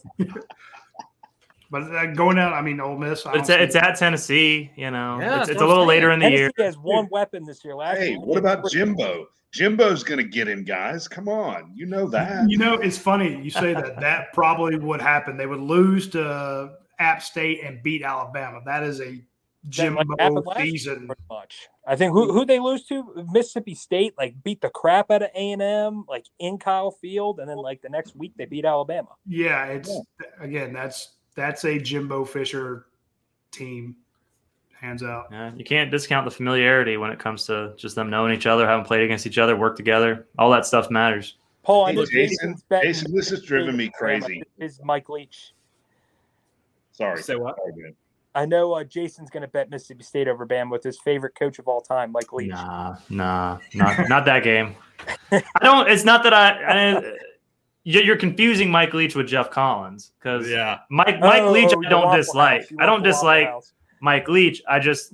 It's just you get what you get with him. You know, in big games, the defense isn't going to show up. You're going to get a lot of offense, and you're not going to get a running game. You're going to get a lot of passing yards. I mean, Jeff Collins is a clown. I mean, not to go off on a crazy.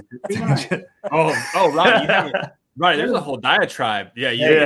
That was a Rockdale County High School senior, by God. This is just Mike Leach wear he's probably a nice person, sure, but as a coach, Mike Leach wear mom jeans better than Jeff Collins, though. That's my question. Nah. I'm going out on a limb here. By the end of the season, Brian Bohannon will be the head coach at Georgia Tech, and he'll bring back the triple option to the flats. I will one up you. Deion Sanders will be the next Georgia Tech head coach. That's what I think. He's smarter than that. Yeah, he's way smarter than you, isn't he? Man. I thought if Florida State lost last week that Deion would be the head coach within days. At least their fans would make him the head coach within days. I'm just saying, Deion to ATL would be crazy. Yeah, I don't think he would do it. Hey, they need Brian Bohannon. That is a up and coming coach. He's a badass. To run the option in 2022 or 2023. To run the option in 2023. Yeah, I mean, hell, it's such a different game Would it be a now. step back from where they are now? You can't get recruits the way that Paul Johnson could in the late 2000s when you could still get some guys that come run that offense. Like, guys don't want to do that anymore. With the transfer portal, I think you can. Unless you're Army, Navy, or Air Force, you should be banned from running that offense. I think that should be tradition at this point, that if you run that offense, you're that. Otherwise, I do not want to see that trash on my TV screen or with my eyeballs. Nor have to prepare for it, because Kirby said they prepared for it starting in August for that game. Well, that's the one thing that could help Tech. That's the one thing that could help Tech is you have to have something different. Well, when Paul Johnson was good, when he was good those years, I mean, it was every 3 years or so when they were actually competitive in the ACC, it was you had seniors who could run that offense masterfully, and every team has to wait until the week of to prepare for it, and that is really hard to do. But, well, here's the thing, Jason. Are teams doing the same thing for Tennessee? No, but do you take one segment out of your practice every week to work against that hurry up offense that they run? No, I mean, so many teams do that. I think you're practicing against tempo all over the place. Every team is these days. But do all the teams run as fast as Tennessee does? Tennessee runs pretty fast. But there are other teams. I mean, Tennessee's not the only team that goes that fast. They definitely execute very, very well. Tempo is different than triple option cut. Well, I know. I'm just saying that. But I mean, that's when you do it differently, or at least so much better than everybody else. You're like, hey, we can't wait till the week of to practice going up against this team with this sort of tempo. So, hey, maybe on Thursdays or Wednesdays, and segment 23, we bring the scout team on and see if they can knock out. Tell them to go balls to the wall and try to get our substitutions in, try to deal with something at that speed. Hey, Jason, this has been driving me crazy. Explain the painting behind you. Is that Egyptian? What is that? Oh, yeah. No, it's African. So my wife's dad, my father-in-law, I guess is the proper term. My wife's dad? Yeah. My father-in-law. He like in the 70s or something went backpacking in Africa and maybe Morocco. This is where it's from. Yeah, it's some crazy art that he took back and then just like gave it to us when we. Oh, so that's like real deal, right? Oh, it's real deal. Yeah, it's like African art from the 70s. So cool. It's just been every time I see you, it's right. Crazy. Yeah. If you want some Egyptian art, we have a bunch of papyrus in the living room. I can change spots and you can check it out. Oh, that's cool. Speaking of art, Eddie, that's a perfect segue for what's on your shirt. What's on my shirt? Yeah, what's on your shirt? This is 7-6 Chance 2021. Yeah. Pull Big it up. sponsor of the show. One of the best shirts ever. Yeah. The 76.com, guys. If you don't already know Chance Kelly, they do a phenomenal job. Over the 76. Their shirts, I've got one on right now. See if I can back up without knocking this. Hey, I love the fact that he took last week and made it into a shirt. I've been to Athens and I like it. That is fantastic. Dude, Dane bought one of those immediately. That is so awesome. Hey, who was the guest picker that said that? Jack Harlow, the rapper. I got to get that, man. That's really awesome. cool. I've been to Athens and I like it. That's what he said when he. Three people said the same thing. This is all right. So Jack Harlow, not to go off on a tangent, he right before he blew up, he was supposed to play at the Georgia Theater, and I looked him up and I was like, "He's pretty cool. I'll be the oldest person there, but why not?"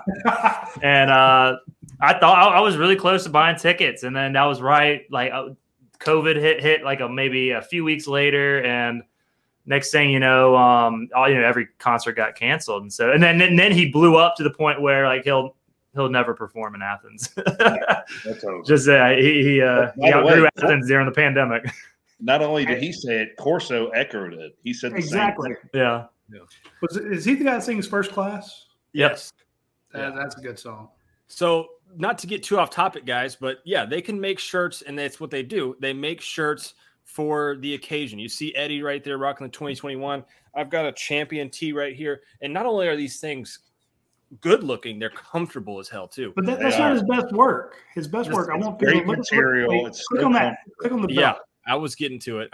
Look at this, man. This is crazy. I love the right here. State of Georgia logo with the helmet stripes on it. And he also does one with the Braves. And now here's the thing, you can get the Look at that. That's awesome. That's really that's nice. just badass. And you don't even have to be a huge, Georgia Bulldogs fan to think that is cool. My point I'm being, gonna have to start tucking my shirts in to wear that. Yeah. Yeah. yeah. Now you get that muffin top like I got. It doesn't help you any. But I'm saying, Eddie's jacked. Eddie hits the gym every morning, night, day, every time he can. But no, that hat, and that's just and the point being, they come up with some great design. So, and again, this is Georgia fans creating gear for Georgia fans. This isn't. I mean, this started out like a garage. This wasn't. Yep. This isn't Fanatics, and I got nothing against Fanatics. We found out.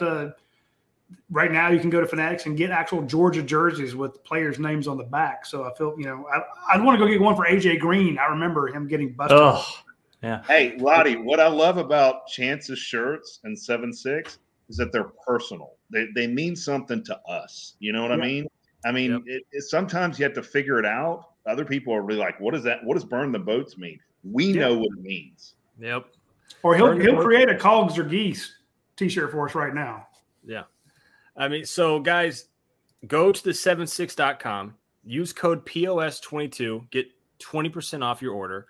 And like I said, these shirts are awesome. I wore this Duck Hunt shirt, I think 3 times this week to Target, just because it was it wasn't even like, it was kind of because I wanted somebody to ask, like, oh, that shirt's pretty sick. And I could say like, yeah, I got like a podcast that's sponsored and not like that, like kind of reel them in, but also it's super comfortable too. So I just wore it, and I wore it today to go pick up some stuff from Target. Yeah, I wear my Saturdays in Athens shirt that he sent me because it's actually one of the few cotton shirts I like. Yeah, they are amazing. So check out the guys at the76.com. Use code POS22. Get yourself a cool new shirt. They're going to have shirts throughout the year, and also they don't just do shirts. They're there for everything. They've got these belts. They've got these hats. The belts are unbelievable. And if you like other schools too, besides while you're screwing with that, I want you to call up the Brave stuff because we have a lot of Braves fans. I love that Amen shirt, the Masters shirt. I was going to show the Amen corner shirt right there. That's pretty sick. But yeah, they've also got a bunch of Brave stuff as well over here on the 7.6. Look at here. So this is relevant because this just came out. Von Grissom. I thought it was going to be a Met, which would have been terrible. They have a shirt for that right there. That just first place up in the sky. Here's the Braves belt right here. That's cool. That's awesome. That's clean. So they're doing great work over there. And you just keep doing that stuff. I'm gonna sit here and talk about some of these other people though. Well, yeah, go ahead. I like what Paul Johnson was upset because every team was taking a bye week off before playing Georgia Tech, giving them an extra week to prepare. Yeah, hey, sucks to be you, Paul Johnson. But if you're going to run that to a weird offense, people are going to take time to figure it out. Well, they had to. I mean, yeah, exactly. That one. Go ahead. Alabama always gets that extra person playing in the games. Naming the person is ref. Hey, I have a meme weekly tweet about the referees. Not so much this week. Again, Georgia played a very clean game. They played, more importantly, the first game of the year last week against Oregon. Like 4 or 5 penalties, very clean. But you see, the first time Alabama gets in a tough game, they set a record for penalties under Nick Saban. Just did not look like a normal thing. But what did they have, Radi? 15 penalties? I think it was 15. So normally the refs are pretty fair to them, and when it matters the most, it seems they get the best calls, like with that safety situation. But they did get busted a lot by the referees, and I rip on the refs all the time. But I will say, look, they threw flags on Alabama nonstop. So until they decided not to. Until the most important part of the game, we're not going to let them lose. Safety and the face mask. Yep. Keep it in the pocket. Hey, Eddie, do you mind if we bring Jeremy on? No, of course not. You kicking me off? Well, no. Hey, with that in mind, I got to get back to some editing, so you can keep Eddie on, and I can get out. All right, well, I'll keep Eddie on. See you, Jason. All right, I'll take care. Thanks, Jason. Jeremy, what's up, brother? Not much, guys, man. Just finally getting a chance to tune in. I've I remember last week I was on baby duty, having to put him down for the night. So Yeah. finally get a chance to tune back in. Go get him, man. Yeah. You already put him. You don't want to see. You want to see the baby. Yeah. He was asleep. You didn't have to move him.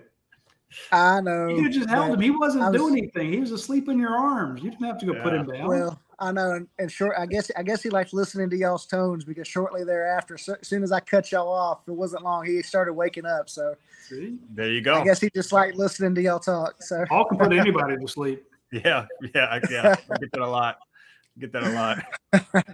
What's your thoughts on the game, Jeremy? Man, like I was mentioned to y'all last week, I'm a defense guy, so I really can't be upset. Like, I wanted to see a little more offense, I'm sure, like everybody else did. But, man, I think I heard y'all. I think I got to tune in earlier. With the defense allowed 3 first downs the whole game, man, how can I be upset with that? I did offense kind of misfired earlier. It looked like maybe Stetson was a little too pumped up, had some high throws early on. The way I kind of what I really took from today was really, it looked to me more like just a glorified scrimmage is what it looked like to me.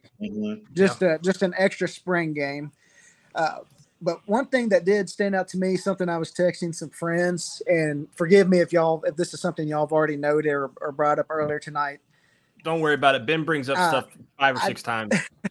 I didn't see it last week, but because that butt kicking was so dominant, I'm like, all right, I'm not going to nitpick too much. But today, another thing I noticed, I didn't really see what I call the home run play today. No deep. They had some long passes, but no deep bombs for a touchdown. No explosive runs for 20, 30 yards. For touchdowns, and that's one thing that does concern me a little. Like, if we get into a dog fight with someone, I like that we can grind it out. We can drive the length of the field and go punch it in. But, if time is not on our side, is there somebody that can hit the hole and be gone? That's what I'm still waiting to see. Hey, I'll say I think they kept it completely vanilla today, right? I mean, they're playing Samford, and I agree with you, Jeremy, totally. There wasn't – now, they did try that one pass over the top to Jackson Meeks, right? And he missed that. Yeah. That was really, to me, the only – you're right. That was the only home run that I saw. And the running game was pretty vanilla. I mean, if you want to call it that, they were making some plays. But there were a couple of times Bowers caught one in wide open and they shoestring tackled him, right? And he would have been gone. So there was a couple plays that were really close that could have gone to the house. But I'm with you. It was totally vanilla. It's Samford. We got South Carolina next week. We're not showing anything. Let's just scrimmage, like you said. Absolutely. Yeah. Just real quick, what do y'all think that line is next week going into Columbia? Like 17, like the Oregon game, or what do y'all think? Man. Yeah. I think so. Probably 21. I was thinking 25 and a half. My first number in my head was 24 and a half. So yeah, somewhere right around there. I could even see it maybe getting up to 27. It's going to be up there, I think. Yeah, we need Patrick Garvin to call in. I know he's working on all the videos and stuff, but Patrick is a savant at picking or predicting what the lines are going to be, and that dude's freakish. All right, so here's the line they had before the season for FPI, because we did this on a call-in show one night. South Carolina was minus 20. So they had Samford as minus 55. When was that, Paul? When was that? This was like a month ago. A month and a half ago, when it's the ESPN FPI, like their Football Power Index. It's going to be higher then. It's going to be so it's minus 20. So it's probably going to be a little higher than that would be my guess. But, I think overall, you take this game, you 33-0. Kirby's going to whoop their butts in practice. And dang, Radi, you just poured like half that bottle into the cup. Shut up, man. Hey, this Fiddler stuff is really, really good. This is the Georgia Heartwood 58.5. Good thing we don't have too much time left on the show. You might not make it, brother. Dude, this is the most awarded craft whiskey, the stuff from Fiddler. So they go out to that San Francisco, what do they call it, the World Spirits Competition. It's basically the national championship for whiskeys. and they were the most awarded craft distillery. So shout out to our friends over at Good God. So Keely Ringo makes it. Yeah. Hey, I mean, when you're the most awarded craft distillery, and it's ASW Distillery. The Braves are in first place. Why? Because there's a tasting room from ASW Distillery inside the Battery over there at the Truist Park. So I'm just telling you, try it. Good God, that's like a whole glass of sweet tea. We can't go much longer. We really can't. That's hey, Jeremy. Georgia won 33-0, right? That's right. It's a win. You've given up in 2 games. I don't care who you're playing against, because you put in your 3rd, 4th, and 5th string. Yep. You've given up 1 field goal in 2 games. So the average teams are averaging against Georgia right now 1.5 points a game. I'm not a math genius, and I've had a lot of this ASW, this Fiddler bourbon, but and then of course on the whole watch along show, I'm drinking Next by Bud Light, so it's a good job to have. But point being, 1.5 points a game through 2 games and you lost 8 players to the NFL draft. So I'm smoking my Cohibas. I'm drinking my ASW beer. My ASW bourbon. It's time to celebrate. You're 2-0. This is the golden age of Georgia football. I'm not trying to crap on anybody, anything that happened in 1980, anything under Rick, anything under Coach Donnan. But right now, you are getting fantastic recruits. You got players like Michael Williams, a true freshman, Brock Bowers, a sophomore, A.D. Mitchell, Ladd McConkey, Stetson Bennett, Roderick Jones, who I thought had a good game. He missed block or 2 here. But when you bring your backup right tackle is Amarius Mims, the #1 offensive tackle in the country a few years ago. That's your backup right tackle. Your recruiting is through the roof. Your plays are through the roof, and people are bitching about a 33-0 victory. This is the golden era of Georgia football. So your staff is phenomenal. So, hey, we'll have a victory Cohiba and a victory pour from ASW Distillery. So because this is the beginning, Radi. This is the beginning, not the tail end. Yeah. I'm trying to soak it all in. Paul, you always I think you said you like hearing where the guys, where we're listening from. Yes. Give me some of my background. So I live in a town called Mont Belvieu, Texas now, which is outside of Houston. Okay. So I'm pulling hard for the Dylan Bell, Julian Humphrey guy. Yep. I'm originally from the Nashville area, born and raised there. Family's all Tennessee fans. God bless. So I switched to, when I was a little boy, I fell in love with we were down in Destin, Florida on a trip, and I saw this Bulldog logo on one of these shops that we were in where they would do print screens, I guess, and they had all all the SEC teams in there. That's where I first saw the Bulldog. Fell in love from there purely simply because of the Bulldog, and it grew into following the team as I got older. That's wild. I hope Tennessee does well on the side every Saturday but one, and I hope we curb stomp them, on that one Saturday. Because the whole family, I'm the kind of the black sheep. I'm the Georgia fan out of everybody pulling for the Big Orange up there. Back in the day, man, back in the 90s when it was Tennessee kicking Georgia's head in and Florida kicking Georgia's head in, and I used to ask my dad, man, I was like, when is it going to be Georgia's turn? And I would cry. Like when I seriously, as a little boy, I would cry when Tennessee and Florida would beat them. And he's like, man, son, everything's cyclical. He goes, Georgia's time, it's coming. He goes, but right now we got it. But I'm landing that plane, Radi. I'm saying all that to say, I'm getting to thoroughly enjoy this time and relish this time that Georgia's getting to dominate, and I hope all these other fans do too. Jeremy, you don't wear orange, do you? No, I don't. Dude, I was hovering over the remove from chat button. No, I don't. No. Okay. No. No, you're exactly right, though, Jeremy. I mean, this is the time. Like we do this post-game overreaction show, and sure, we could have 9,000 people in here right now if Georgia lost, but we're overreacting to a 33-0 victory. I'm looking at PFF right now. It's not updated yet, but from last week, and I've gone through the other teams, you have the best defense in terms of defensive points scored against you. There's there's some teams that zeroed some folks out last year, but all those teams gave up multiple points this week. So you've given up 3 points over 2 weeks. You have the best defense in terms of points allowed in the first 2 weeks. Your quarterback, who is a walk-on, is now a starting quarterback, scholarship guy, and is in the Heisman conversation, should be soon, and his number is going to continue to drop. You had 15 different receivers, running backs, tight ends, and wide receivers catch a pass today. Like Radi said, you had your first sack of the year from a true freshman. You had Malachi Starks starting again as a true freshman. I mean, you've got sophomores and freshmen playing everywhere.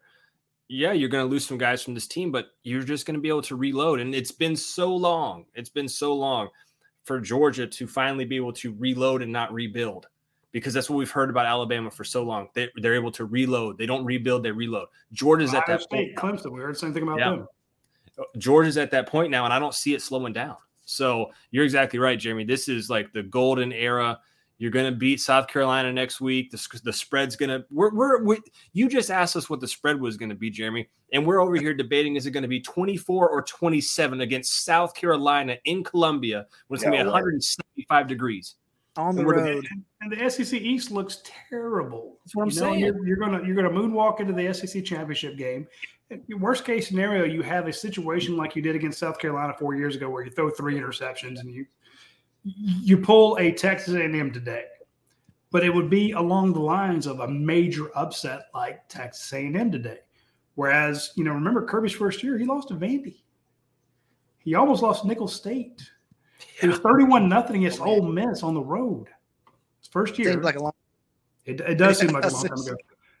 But when you look out at this Georgia team and you look at the Dylan Bell, that dude looks like a defensive end. Your cornerback, Keely Ringo, looks like an outside linebacker. Mm-hmm. These guys are gigantic. Amarius Mims is 1,000 feet tall, as is Darnell Washington.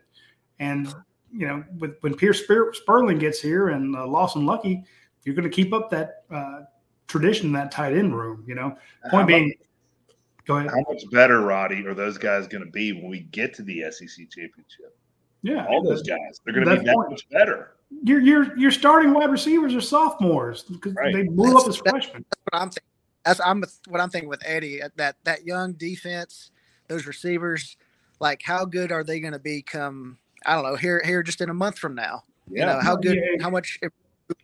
And after Kirby gets in their butts after today, like y'all were talking about earlier. Right. Oh man. Yeah, when Zion Lowe, Jonathan Jefferson, Tyrion Ingram-Dawkins, Tramel Walther I thought had a good game. When those guys go back and look at the tape, they're going to see what they did right, what they did wrong. And it's going to be like, hey, go feast on Spencer Rattler. This guy can't run. This guy can't get away. And Georgia was worried last week about the possibility of Bo Nix taking off running, so they didn't really send anybody. This week they didn't have the game plan to go after him. But Kentucky pick 6. They're going to send the kitchen sink at Spencer Rattler. Kentucky pick 6. Sorry, guys. 23. Go! Touchdown. So great. Sorry. Oh, is that in the swamp? Yep. Yeah. Anybody pulling against those damn Gators? Let's do it. I love the Gators. They're so great. They're back. Yeah, I get a lot of grief from the Florida fans. You're supposed to be an unbiased journalist. I'm like, I am. I try to be. Although I did graduate from Georgia, and I want to see Georgia do well for my readership. Roddy, can I say something about that real quick? Mm-hmm. We as fans, we love that you guys are biased. We really appreciate that. I mean, I don't understand why people come after you guys and say, you're supposed to be unbiased. You cover the team that I love. I want you to be biased towards the team I love. True, but here's the thing. If I tell you that this kid is underrated, overrated, or, if I come at it if I'm biased, and there's some fan sites out there that, there's bad fan sites that approach it from the we and us standpoint. When they tell you something, this is really great. Do you honestly feel that it's really great? Do you feel that they're watching it with rose-colored glasses? They're putting the best possible spin on it? No, because you cover the team, but you call them out when they do things that are not right. But see, that's being unbiased. Exactly. But it is. But you still have, and like I said, it's fine with me. And you love the team, and I have no problem with that. I don't understand why fans have a problem with that. It's well, again, and also, I mean, hey, I am a product of the Grady School of Journalism, the best school of journalism in the entire civilized world. And they teach us not to be biased, even if you're covering the team you want. Now, when I was at ESPN, they were trying to hire me to cover the Georgia site. I was the only one that had to speak to the head of ESPN.com because I was the only person in that entire Recruiting Nation network who was going to actually be covering the school he graduated from. He was asking me all these crazy questions. I'm like, what? Why aren't you asking this of, because Kip Adams was with me and David was with me and a bunch of other guys. Like, why aren't you asking Carter Strickland about covering Texas? Why weren't you asking any of these guys what they're doing? And I realized what it was. He was trying to figure out if I was going to be a homer or not. And I actually said on the call, I'm like, dude, if you want me to cover Florida, I'll do it. I didn't want to, but the point being is, look, I can be an unbiased journalist. And once I said that, the entire tone of the conversation and the interview changed 100%. Because the point being is, would you cover up something for the team that you love so much? Would you not put out their bad things? And so what I try to do is say, look, I'm unbiased. I want Georgia to win because of the dog vent at UGAsports.com. Plus, I'm a graduate, So deep down in my cold, evil little heart, I want them to do well. But I need to be unbiased so that, I break more bad news than anybody. Well, we break more bad news or more news than anybody on the beat combined. The point being, if I won't sit on bad news or good news to affect how people think about the team. So I appreciate the compliment. Trust me, I do. It makes me feel good. But the point being, we have to be unbiased. So we can sit on here and go, offensive line needs this. The linebackers were out of place last week, But I do that as a fan. It's no different.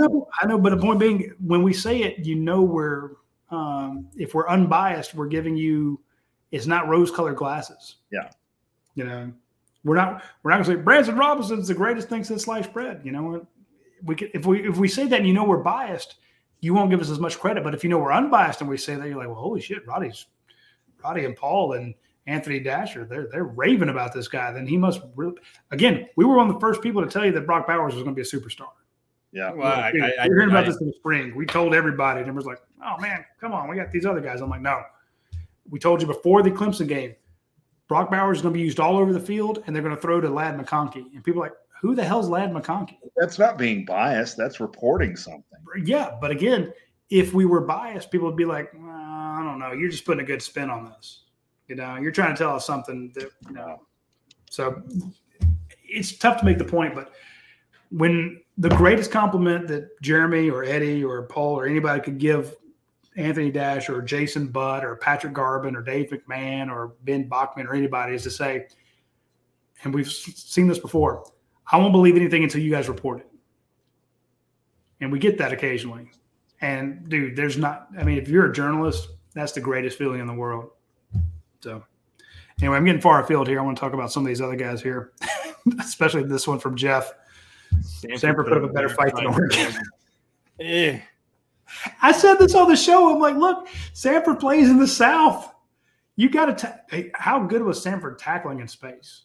Yeah, they were. Yes, they were. They're a good coach team. They're really good coach team. They beat the pants off Kennesaw State, which is a great squad. Yeah, they're gonna probably do good work in their conference this year, I would think. What time did that Oregon game start tonight? I wonder. Okay, it's already started. Oregon's 28-0 in second quarter, 9 minutes left. So no worries there. They're not any good. No worries there. I had to double check, Eddie, because I was just making sure that I wasn't going to look at Oregon and they're down 15-2. Let's see. Oregon, Bo Nix, 16 of 19, 140 yards, 2 touchdowns. They're actually running the ball against Eastern Washington. They have 2 rushing touchdowns. They've passed to 7 different guys. Bo's playing well because he's not playing against Georgia. Yeah.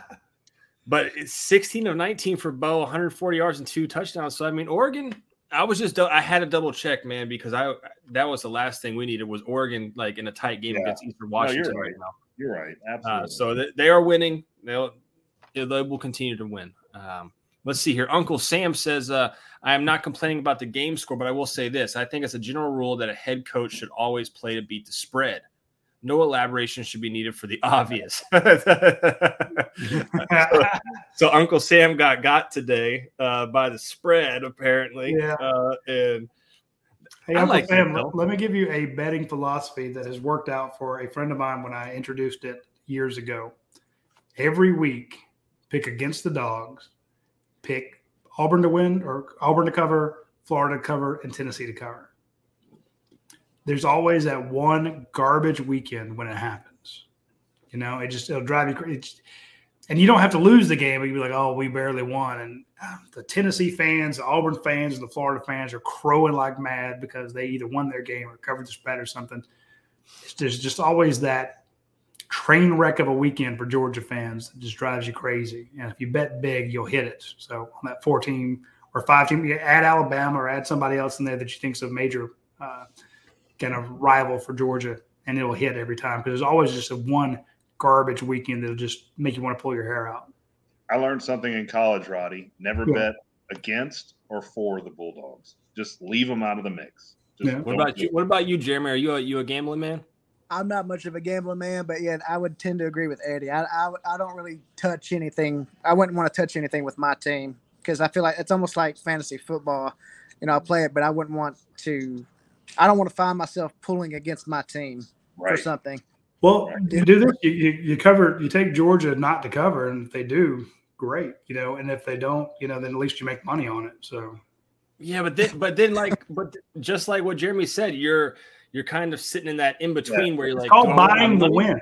Yeah, but it brings in this weird dynamic you don't want to deal with, right? Do I want my money? Or does my team? Yeah. So no. Another L for JT in West Virginia. Whoa. Oh, no, from Kevin. Who they play? That's one looking up right now. No way. No way. Did they played Kansas. They lost 55-42 to Kansas. What? Oh, man. Sorry. Oh. I think there needs to be a line of people who need to tell Stetson Bennett, dude, I'm sorry. And somehow I'm rooting for JT Daniels. He's a good kid. Sure. But I'm a little annoyed because, again, when I told people that when we broke the news that Stetson Bennett was going to start, we received 9 types of hell on that. And again, when we're unbiased, I was one of them. Well, people believed it, because we're like, but so I'm rooting for him. But I try to tell people when Todd Monken and Buster Faulkner, Kirby Smart, and who else do they have on that offensive side? Oh God, Cortez, Hankton, Dell McGee. When they all agree, because remember they sit down as a staff and like, what are we going to do this week? JT's hurt. We got Carson Beck, and we have Stetson Bennett. They put Carson Beck. They took him from the second team, put him with the first team in practice, and in practice he bombed. Okay. Couldn't do it when he was with the number one. Arkansas game you're talking about, Roddy? Yeah, the UAB game right before it. Oh, okay. So the week leading up to that, they put him with the number ones on Monday or Tuesday. I guess it was Tuesday, and I won't use the terms that it was told to me, but he did not fare well. And they're like, okay, we can't do this. So they put in Stetson, and he got the start. We broke the news. Everyone thought we were high, or drunk on Fiddler or whatever. But the point being, then JT gets healthy, right? And everyone's waiting for JT to come back. Mm-hmm.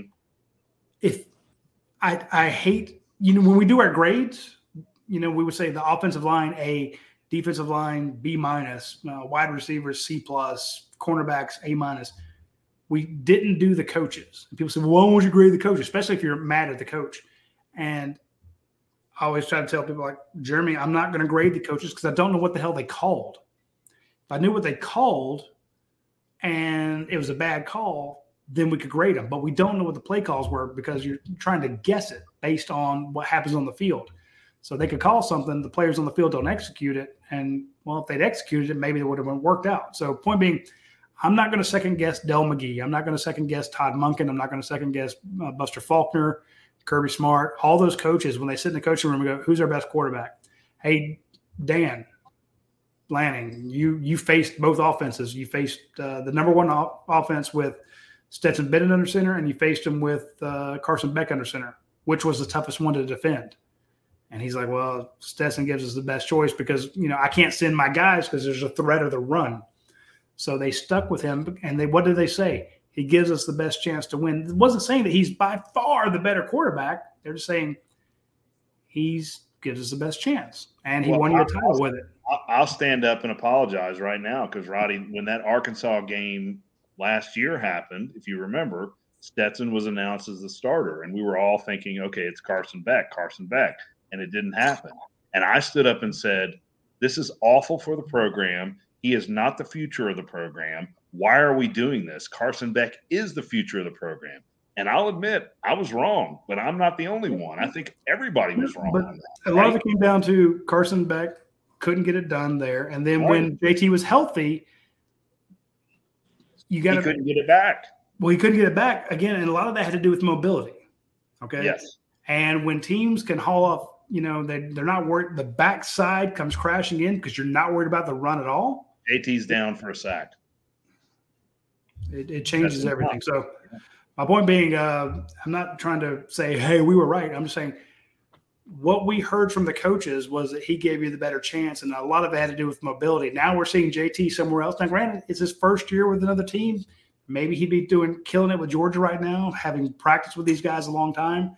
But it just kind of proves the fact that the coaches, they won a title because they knew what the hell they were talking about. And it might have been 51-49, but even that 2 points meant that Stetson gave you a better chance just with the mobility factor, But I also think this is a tangent. I think this goes back to the fact that you guys have zero access to practice, to what's going on.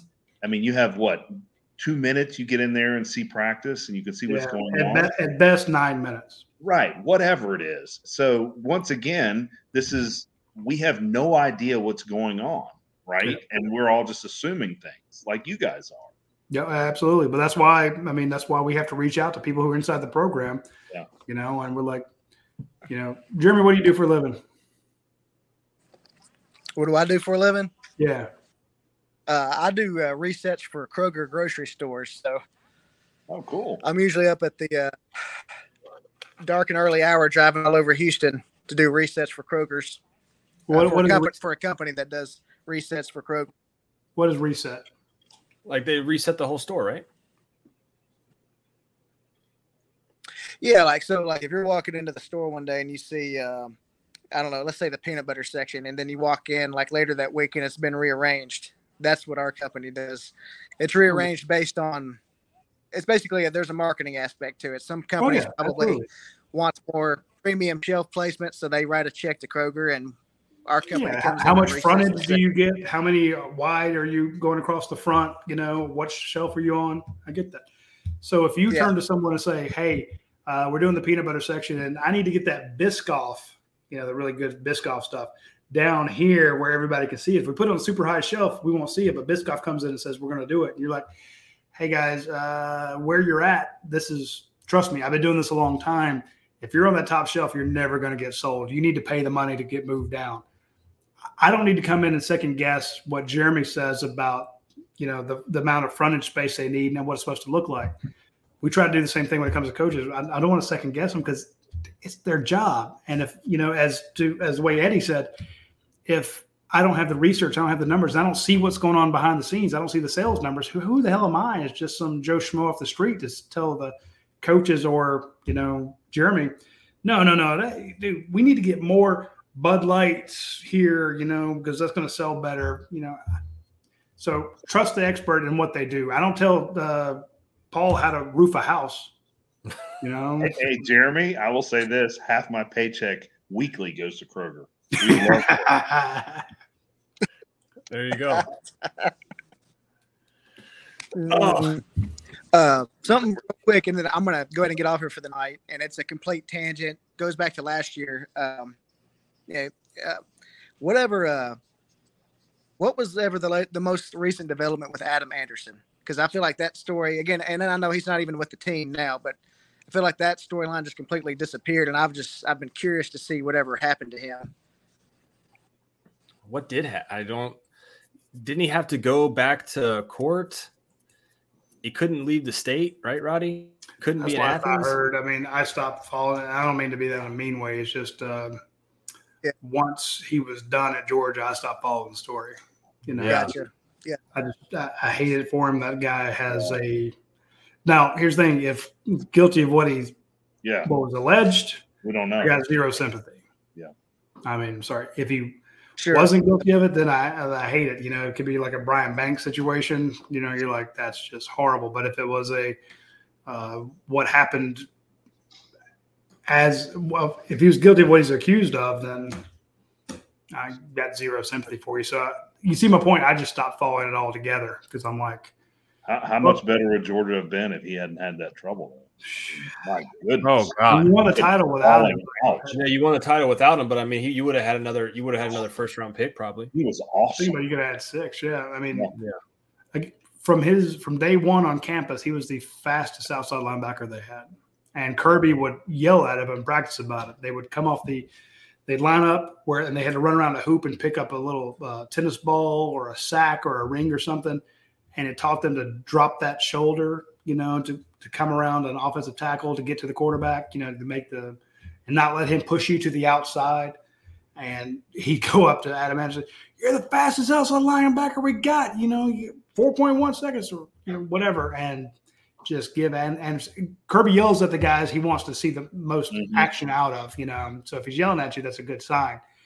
And you would watch those other guys do it. Then you'd see Adam do it. And it's like, holy crap.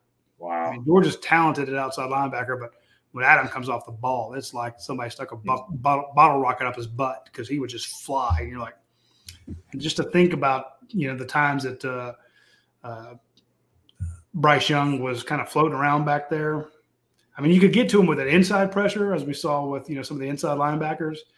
But if they had to worry so much about, you know, a guy kind of like that coming off the edge, nothing against Robert Beal, nothing against Nolan Smith.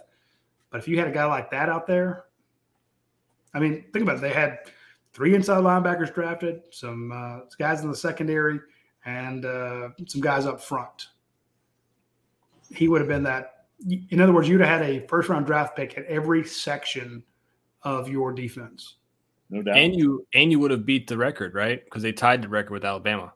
Yep. They would have beat it. But I don't think Alabama had 5. I'm talking about overall. Yeah, it would have been 16. It would have been 16. They had 15, so they tied Hey, the overall. have y'all heard anything The about record for the number of first-round defensive draft picks. Yeah. Oh yeah, you know, I'm talking about overall. 6. Well, I don't know. Maybe if somebody gets him, then maybe Lewis Seen doesn't go in the 6th round, or the first round. But Y'all think AD's okay? Anything come out of that? let me look real quick. Let's see. Is it a high ankle sprain? Is I'm it? going to hop off here, guys. All right, Jeremy, we'll see you, brother. Hey, Let's dude, see Old Road here. Sports is following me now. Let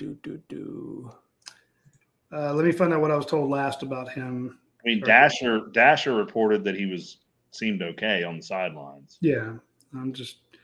So Dash is good, but sometimes I have a different source. I want to bring up what they told me. So from what Kirby said in the press conference, he looks okay. We thought he could have gone back in, but we held him out at the point with an ankle. Okay, good. So that's what Kirby said in the press conference. Kirby saw him on the. Dash saw him actually on the bike. Yeah. You know, which meant. So according to somebody who's in the program, they said it's only his ankle. Said they would see next week.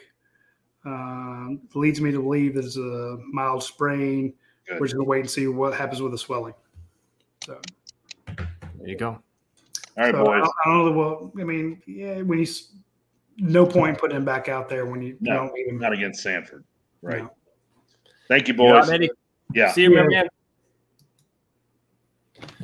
I didn't mean to cut him off so quick, but Yeah, you did. That remove button is fast, man. It is. I like we're both trying to bring on Jason. Yeah. You ready to wrap this thing up? Yeah. What's the last? Did you get that last one from Uncle Sam? Let's I like see. his comments. take a few dudes with a gangster attitude with a fat point spread. Bad things can happen. One day your team can beat the line. Weeks later, your team is fading money lines. Uncle Sam, I feel you, boy. I feel you. I had to get out of that. So have I told you the story? I think I told you the story about so I have a book here or whatever. It's not legal in the state of Georgia, right? But you have ways to do it, right? And it has a little online casino thing. And so you can play online blackjack. It was right after we came back from New Orleans. I was feeling myself, got on there and was playing $10 a hand, right? And I'd go up $20, go down $30, blah, blah, blah, blah, blah, right? I accidentally clicked the $100 one. What? Yeah, I clicked. I'm laying in bed next to Nicole, my wife, and I clicked the $100 one, and I get dealt a 12. I'm like, waiting on you to do that. Yeah, I'm like, oh my god. And so win. Then you put some real money in it, and then the algorithm goes, okay, here's your 12. So I bust, right? And I was like, all right, well, I can make it back because that's what I was doing with the $10 ones. I was, making it back and forth. Boom, another hand. It's like a 13. I'm out. I'm down 220 at this point. I do it one more time. I bust. I sit up in the bed and I gag. And I'm like, I'm going to die. I run to the bathroom. I ran to the bathroom and threw up. And I come back and my wife's like, are you okay? What's going on? What happened? I was like, and I told her and she just started dying laughing. And I was like, what is wrong with you? I was like, I just lost $300. She should have killed you. Yeah, she was like, but you're never going to do it again. You're never going to get on that app again.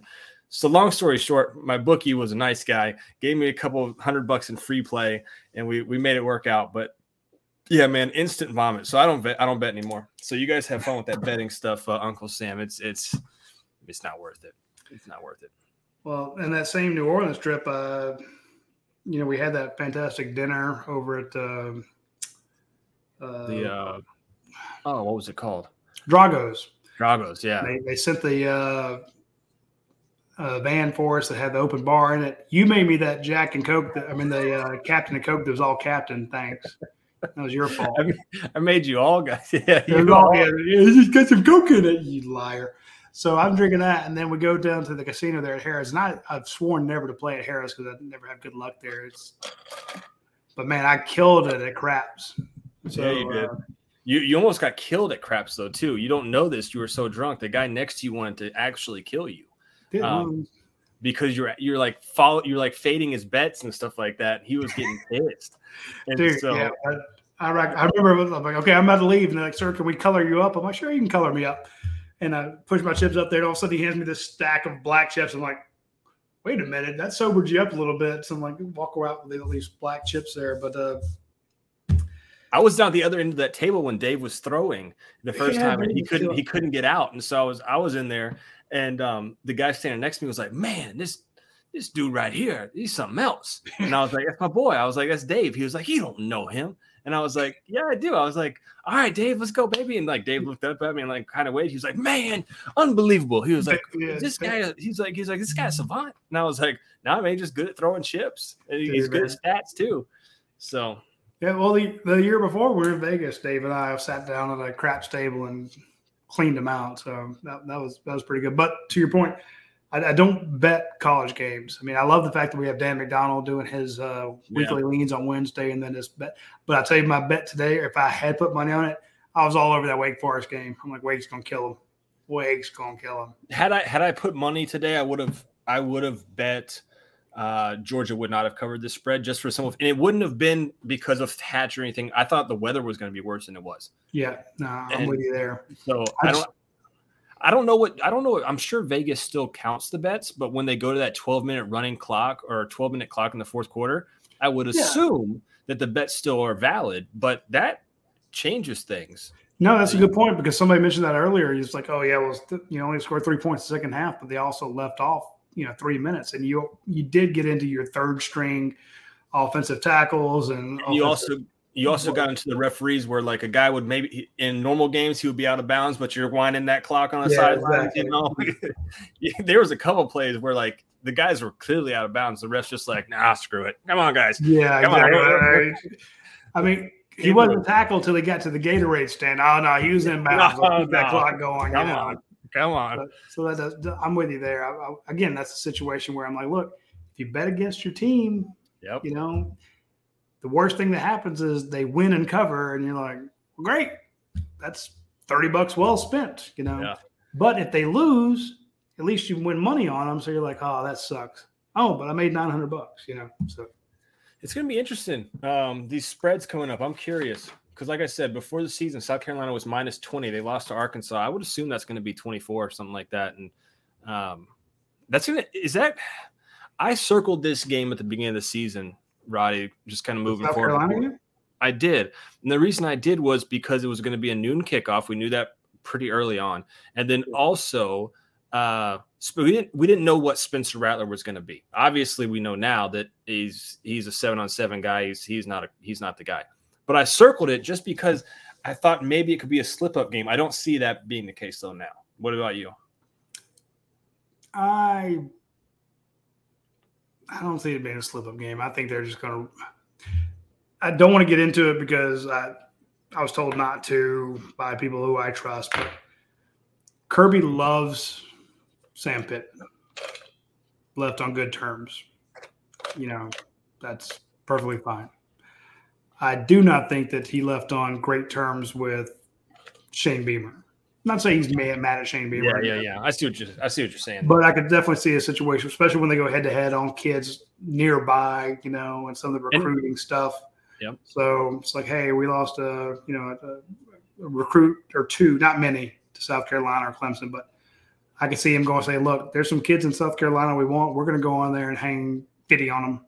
Yeah. Let's put up a 50 burger and show anybody that's thinking about between us and South Carolina that we need to put them down, that they are not going to be competitive in the SEC East. So, like I said, it was a game early that I circled. Now, after watching, yeah, I'm with you there. It's like, and again, if you didn't today, notwithstanding, when you drub the number 11 team in the nation like you did against Oregon, you see what you're capable of. Yep. Okay. Now maybe Oregon's not as good, but you saw them. I mean, they're going to be doing pretty well today. They're doing fine now. Yeah. Yeah, but it's like, hey, this is what you're capable of. Good luck, Spencer Rattler, getting away from when they really bring the heat. He wasn't going to bring the heat today. Part of it was, that catch and release that Hires was doing. It's getting rid of the ball really quick. In that first game, I think Brent pointed out they were holding the ball like 1.6 seconds. Or it was crazy like, fast. Catch, get rid of it. How can you get a pass rush then? Georgia did against Clemson last year with JT Daniels, catch and release. Yep. So I don't think South Carolina's designed that way. So you're going to see, good luck completing passes to a very good secondary when next week they actually bring some heat. So I'm not really worried about South Carolina. Of course, I said that 4 years ago and they threw 3 interceptions. So yeah, I don't see it, but I just wanted to get your thoughts on that. You got anything else before we roll out of here, Roddy? No, just want to give a shout out to our friends at the Rogue Shop. Everybody go over there and I hit up our friends at the Rogue Shop. They have some fun stuff over there for you to get. They even have stuff for your dog. So if you want some CBD oil, if you do have a dog like mine that has some arthritis, be sure to hit them up because they have a good pain relief droplets for the puppy. And if you can't sleep or you have pain issues, check out the Rogue Shop. And, of course, our buddies at ASW Distillery and, of course, 7-6 Apparel. Get that. Again, that's just a good-looking shirt. So hit up any of our sponsors. And if you would, before you leave, share this on social media. If you're on Facebook watching it, share it. If you're watching it on YouTube, grab the link and share it on any of your social media accounts. It means the world to us when you do that. It helps us with the algorithm because all of a sudden, the more times it's shared, the more times it is suggested to other dog fans as something you should watch. So we greatly appreciate it if you would do that. It would mean a lot to me as a personal favor. We appreciate it, guys. We'll see you back next Saturday. We'll be on around 4 o'clock, 3:30, 4 o'clock for an early one. And we'll see you after the Georgia-South Carolina game. This has been the UGA Sports Postgame Overreaction Show. Paul Maharry, Radi, Nabulsi. We appreciate you guys so much. See you.